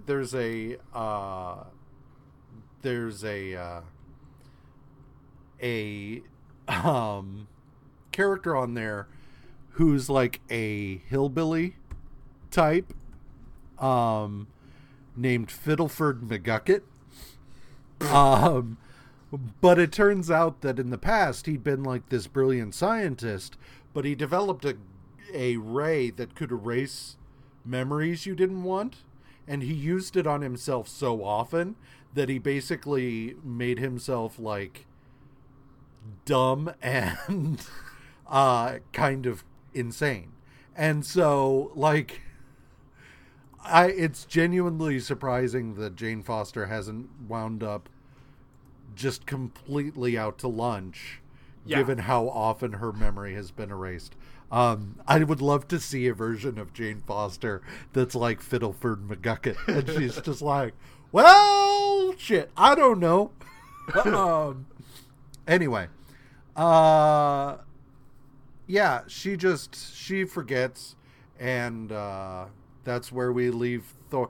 I kind of wish we'd broken off before this, because everything up to this was really good, and then this issue was just kind of like, meh. Yeah, this issue is very much a we need a placeholder because I don't know what we're doing now. I oopsed myself into not having a story going forward. Or they're trying to figure it. Things are behind, so they're just like, we had this issue laying around. Yeah. It was from a while ago. I had a story idea, whatever. but it was from like 1967, and we've kind of moved past this kind of story in Thor. And also, anytime he digs his way into the underworld or Ulik's, we've done that so many times. So we weren't really going to use it, but I don't know what we're doing next month anyway, so here you go. Yeah. Sandwich it But between some reflective shit and let's get it out the door. I do like that Pluto. Do you remember? Did you ever see that tweet somebody posted that was like, "I never thought the leopard would eat my face." Yeah. It's kind of face eating leopard party member. Well, it was. I never thought. I never thought the leopard would eat my face, says woman who voted for the leopards eating faces party. Yeah. Yeah, that's kind of the energy that Pluto and Loki have with this, and Ulik is the leopard. No, Ulik actually is the. I actually like Ulik in this. He's normally annoying and like whatever. He's a big dumb guy that Thor fights, right? Or he's an impediment for like a couple of pages, and there's no reasoning with him and all of that.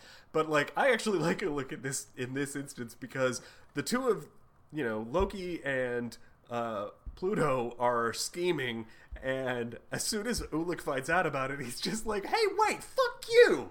I get to be my own. I'll kill Thor when I damn well please. You don't get to just arrange it for me. Where's the fun in that?"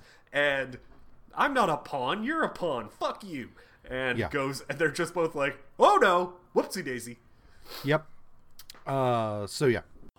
All right, so that brings us to the last couple issues this week, which are Spider-Woman, beginning with Spider-Woman number 3, which has a cover by Dave Cockrum and is written by Marv Wolfman, penciled by Carmine Infantino, inked by Tony DeZuniga, colored by Michelle Wolfman, lettered by Joe Genovese, and edited by Marv Wolfman. A bunch of stuff is happening all at the same time.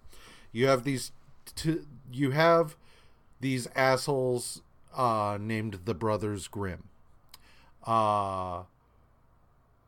And they only ever appear one at a time in these issues. But there's 2 of them.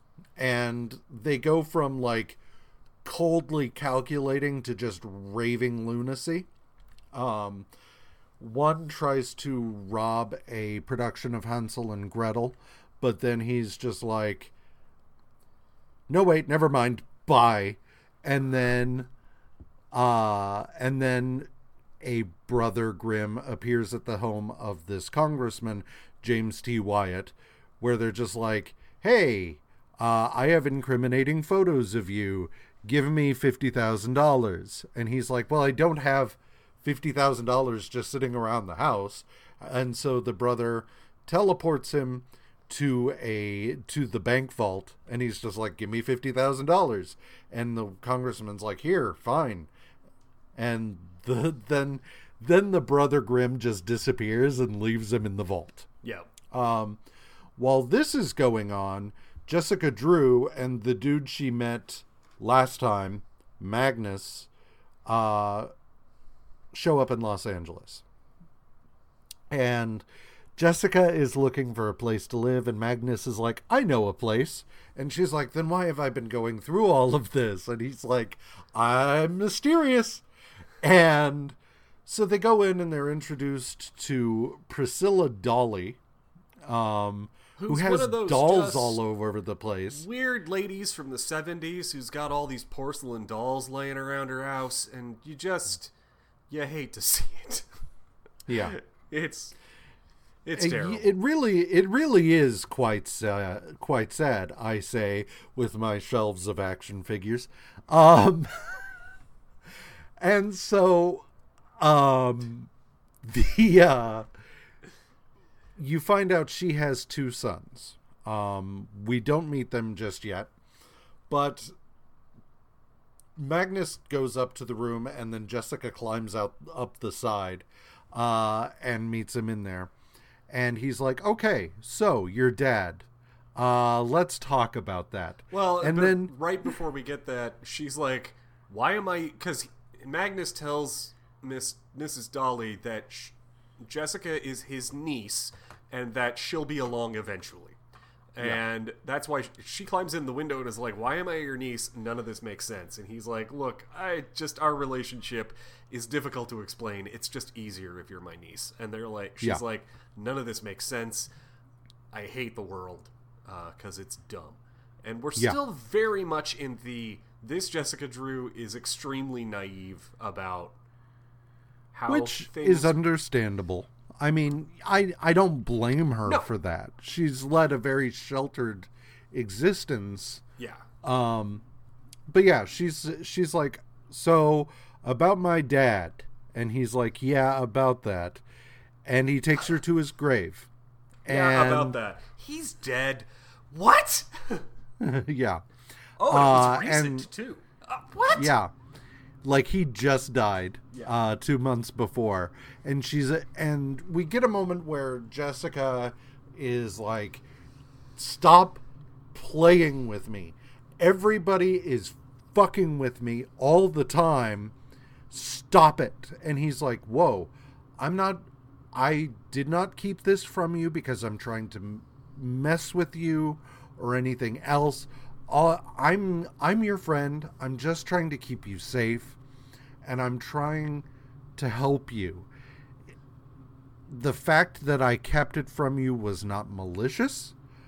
It's a really hard thing to break to you.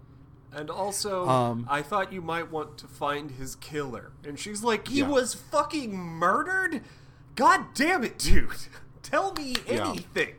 And she's like, okay. And he's like, okay, what you want to do to start this is go to the police headquarters and find the case files. Okay. So she goes out, and as she's on her way there, she's thinking to herself things like, do I even want to know this? Like, why am I doing this? I feel... So she breaks into the police station, finds the case files, finds the name of the detective that was running the case, and also, while she's there, she overhears the interview between some of the detectives and Congressman Wyatt, who is, I guess, still reporting the break-in. They basically have nothing for him. She sneaks out with the information she wants. And pretty much the only thing she finds is that her father had been working at a place called Pyrotechnics, which is the same place. And that he was somehow involved with Wyatt. Right. So there's some crap with Jacob and William, blah, blah, blah. Who cares? These issues, like, they have so much weird... It's like things just kind of happen, and you're just kind of left with, oh, okay, like, all right, that's a thing that occurred, and maybe it'll pay off, or maybe it won't. We'll see. And Jacob and William fight. Priscilla breaks it up. Jessica goes out as Spider-Woman and goes and has a talk with Congressman Wyatt. He pulls a gun on her. She shoots him with a venom blast. Brother Grimm shows up. They have a fight. Wyatt calls the police. Brother Grimm gets knocked out by Spider-Woman, and she's like, the police are here, bye. Brother Grimm is apprehended by the police, and Jessica is like, well, shit, I guess I'll have to check out Pyrotechnics Incorporated. As she's on her way back home, she's attacked by Brother Grimm again, and he's acting differently than the way he was before. They have a little back and forth, at which point Brother Grimm escapes, and he's just like, stay out of my shit! And she heads home and finds out from a radio bulletin that Brother Grimm was broken out of jail. And she's like, wait a minute, Brother Grimm broke out of jail at 6 o'clock. I fought him at 5. What the fuck is going on? That brings us to Spider-Woman number 4, which has a cover by Dave Cockrum and Bob Wachek, colored by Mary Titus and lettered by Joe Rosen. In this one, we get a whole bunch of additional shit wherein the Brothers Grimm are like muscling in on the diamond racket in LA, and so there's all this shit going on. Meanwhile, the Hangman shows up, and the Hangman had shown up in Werewolf by Night number 11, an issue we didn't read. The Hangman's deal is basically he's like a noose-based version of the Punisher. Yeah. He carries around a scythe and a noose, and he hangs people that do crimes. And, you know, there's no way that will ever be confused for a hate crime, buddy. Like, what the fuck? So we've got all this shit with the Hangman, Brother Grimm, and Spider-Woman. As all that is going on, we get a meal where it's like Priscilla Dolly, her 2 sons, William and what's his name? I just spaced. Jacob. Is it Jacob? Yes, it is Jacob. Okay. William and Jake, and then Magnus and Jessica Drew. And Jessica's like, somebody murdered my dad. And Jake and William are being shady. Gee, I wonder what that could mean. And I love the fact... Oh, and So, first thing that happens is Jessica comes down the stairs as Miss Dolly is like, I still haven't met your niece. And she comes downstairs and she's like... Miss Dolly's just like...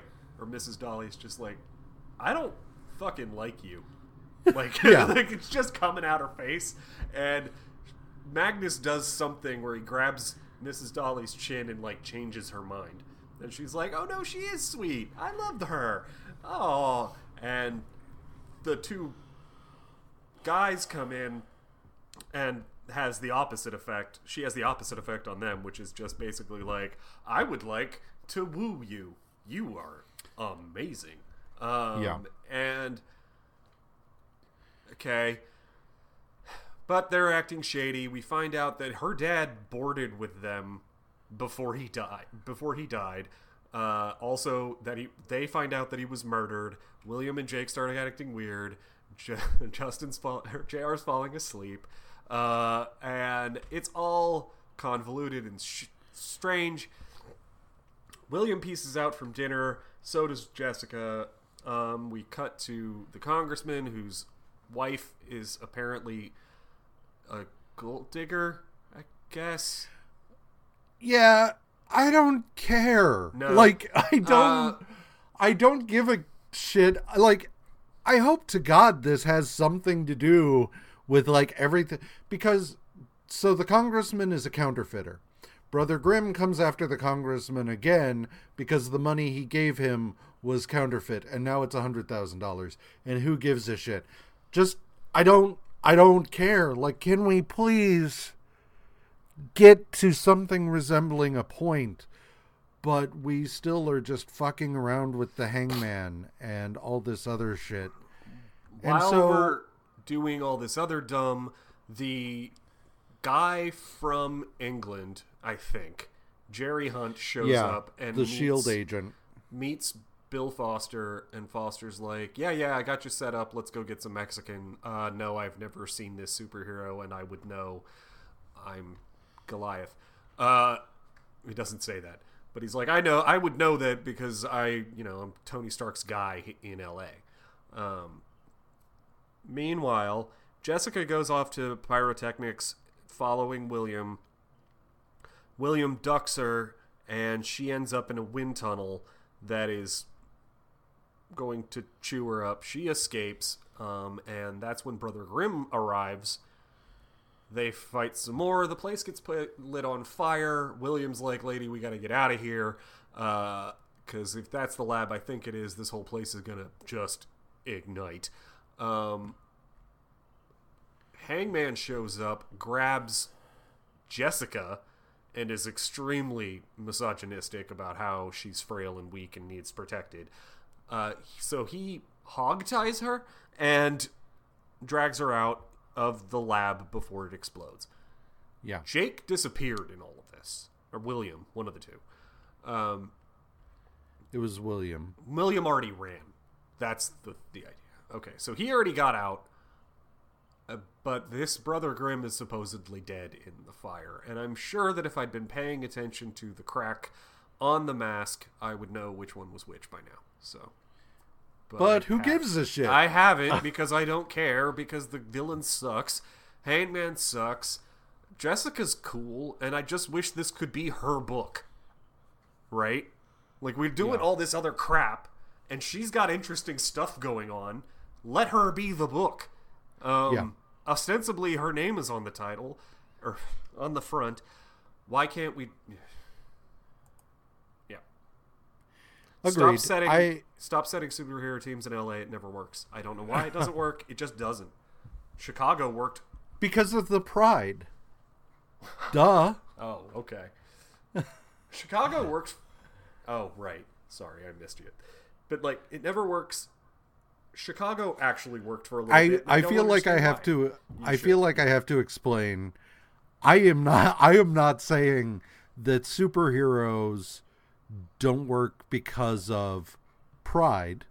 Like, I don't think that superheroes get out to LA and they're just like, who are all these gay people, and leave.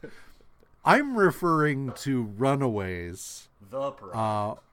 Wherein there is a group called the Pride who run Los Angeles, and ostensibly it is because of them that LA does not have a real superhero presence to amount to anything, and it's because the Pride runs shit. Yeah. So, but they're also the best supervillains ever because they managed to keep their shit quiet. Right? Yeah. Like, nobody has ever coming up. It's like, there's just crime. Just do regular ass crime.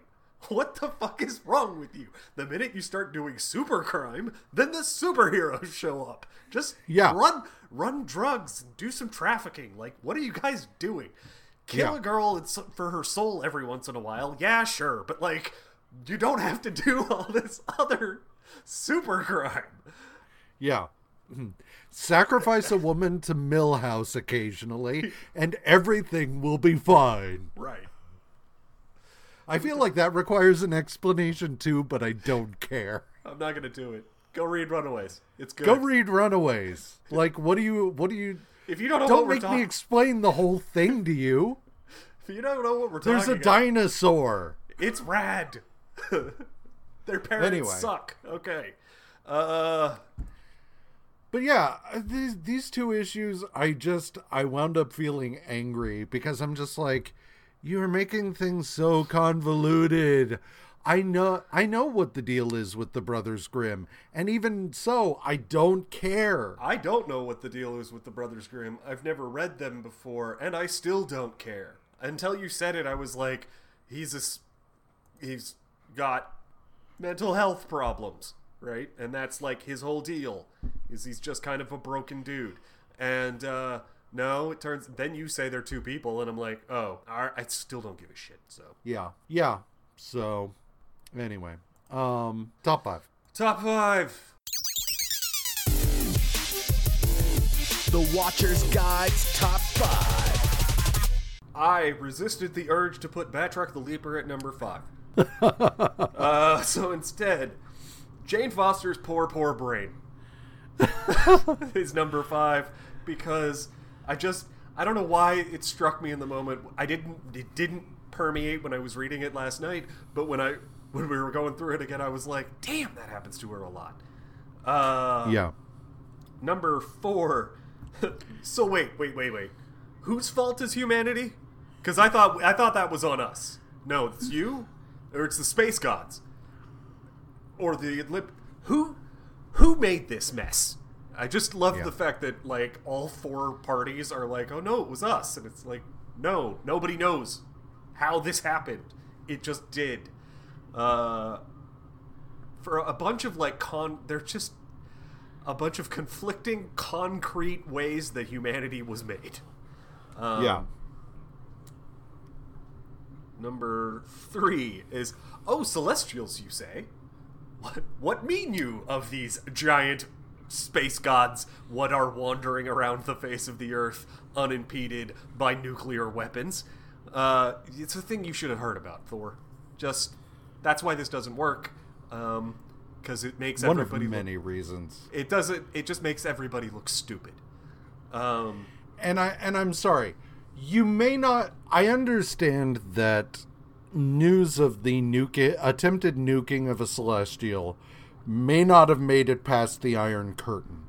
But, like, even if that were the case, the idea that nobody else knows that there's just these giant space gods off doing shit all over Earth.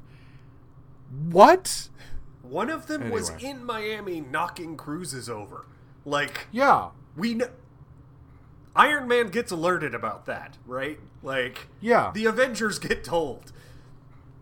And then they go... That happened before their security clearance was revoked, right, goddammit. Exactly. And then, since they never get to learn anything, they would go try to fight it. Yep. Anyway. So, number 2, Thor takes an issue to do a humble brag. I'm really cool. And, thanks. Bye. I learned a lesson. Not from that. I don't know. I learned a different lesson. I'm just going to take each day by day until I grow up and I'm big and strong. Like you, Thor. You'll never be as strong as me. Okay, bye. And then number 1, honestly with a bullet, is the nice gnome elves get their shit pushed in by an asshole. Yeah. It was just too funny. It was. It was hilarious. It's cruel and mean, and I know that liking it makes me a bad person. I'm okay with that. I'll eat that. I'll take that L. I never claimed to be anything else. Like, I try, but I never claimed to be a good person. But it was too fucking funny. So there you go. I did not have a serious one on the whole list. I'm sorry. You're fine. So one thing I realized just now, I've already made my top 5. Yeah. But I realized just now we kind of dropped talking about Harris Hobbs. I do have to give him credit because he was well and truly wrecked by what happened in Asgard. You know, the fact that he took these guys to Asgard and they both wound up dead. One of them murdered the other and then died himself. And it's all his fault. Yeah. And, you know, he truly is kind of messed up by the whole situation. And that really sucks because he's already going to have brain problems because his memory was erased. And then, so. And he's out of a job because he's going to get back and get fired. You know, if he even remembers going... It's gonna be bad. Yeah. So number 5 is he's running away like bullies do. And it's just no. He's running away like scared 12-year-olds do. I don't think you realize in this situation, Thor, that you're actually the bully. You took a bully and made yourself his bully. And that's not better.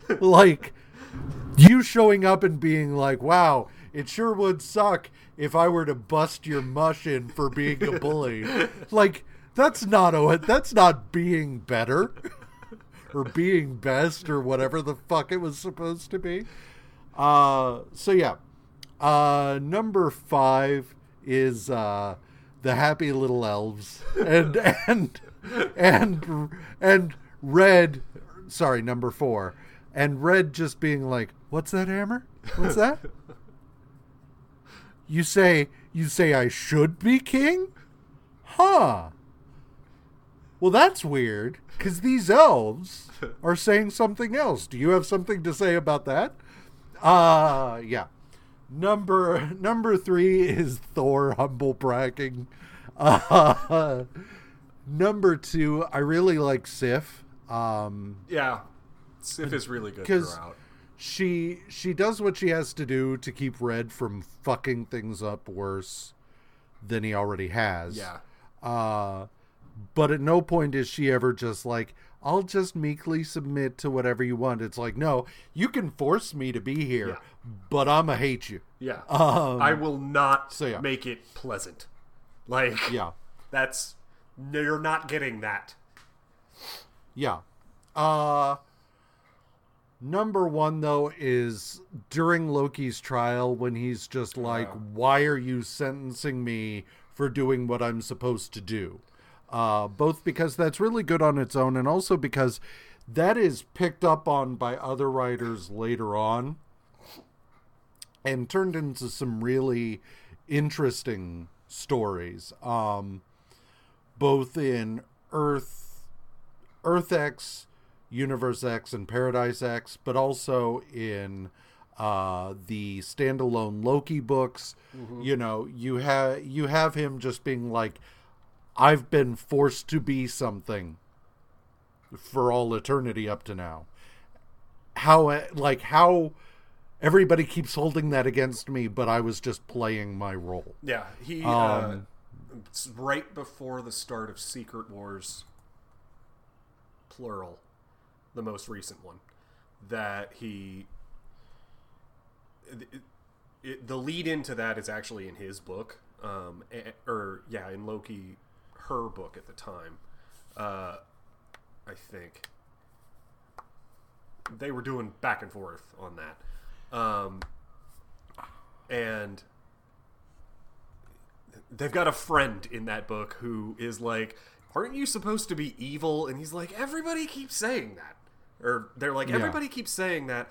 I'm not evil, okay? Trickster? Sure. I'll cop to that one. But evil? No. Also, god damn it, everybody's mad at me all the time for doing the thing I'm supposed to do. Yeah, which is what you said. And they do really interesting things with that. Yeah, but like the whole run of Loki's books, but like Daniel Kibblesmith's Loki did some of that, and then the Loki that came before that, and so on. And there's a lot of, I'm bad, but I was forced to be bad by forces outside my control. And while for a lot of people that comes across as justification, in the case of the Norse gods, where they are quite literally shoehorned into roles, yes, by this cycle, and they quite literally have no say in who they are and what they do, where it's just like, you play a part, you play that part until Ragnarok, and then once the cycle starts over again, you play that part again. Yeah. And it's very interesting. So anyway, that is it for this week. Next week, we have a whole bunch of Spider-Woman, Ms. Marvel, and some Defenders. So join us for that. In the meantime, you can like us on Facebook, follow us both individually and at Watcher's Guide MU collectively. Email us at watchersguide@gmail.com and visit our website at watchersguide@gmail.com for email and watchersguide.com for our website. I should separate those because I always fuck them up. So, yeah, that is it for us. Have a marvelous week. Bye.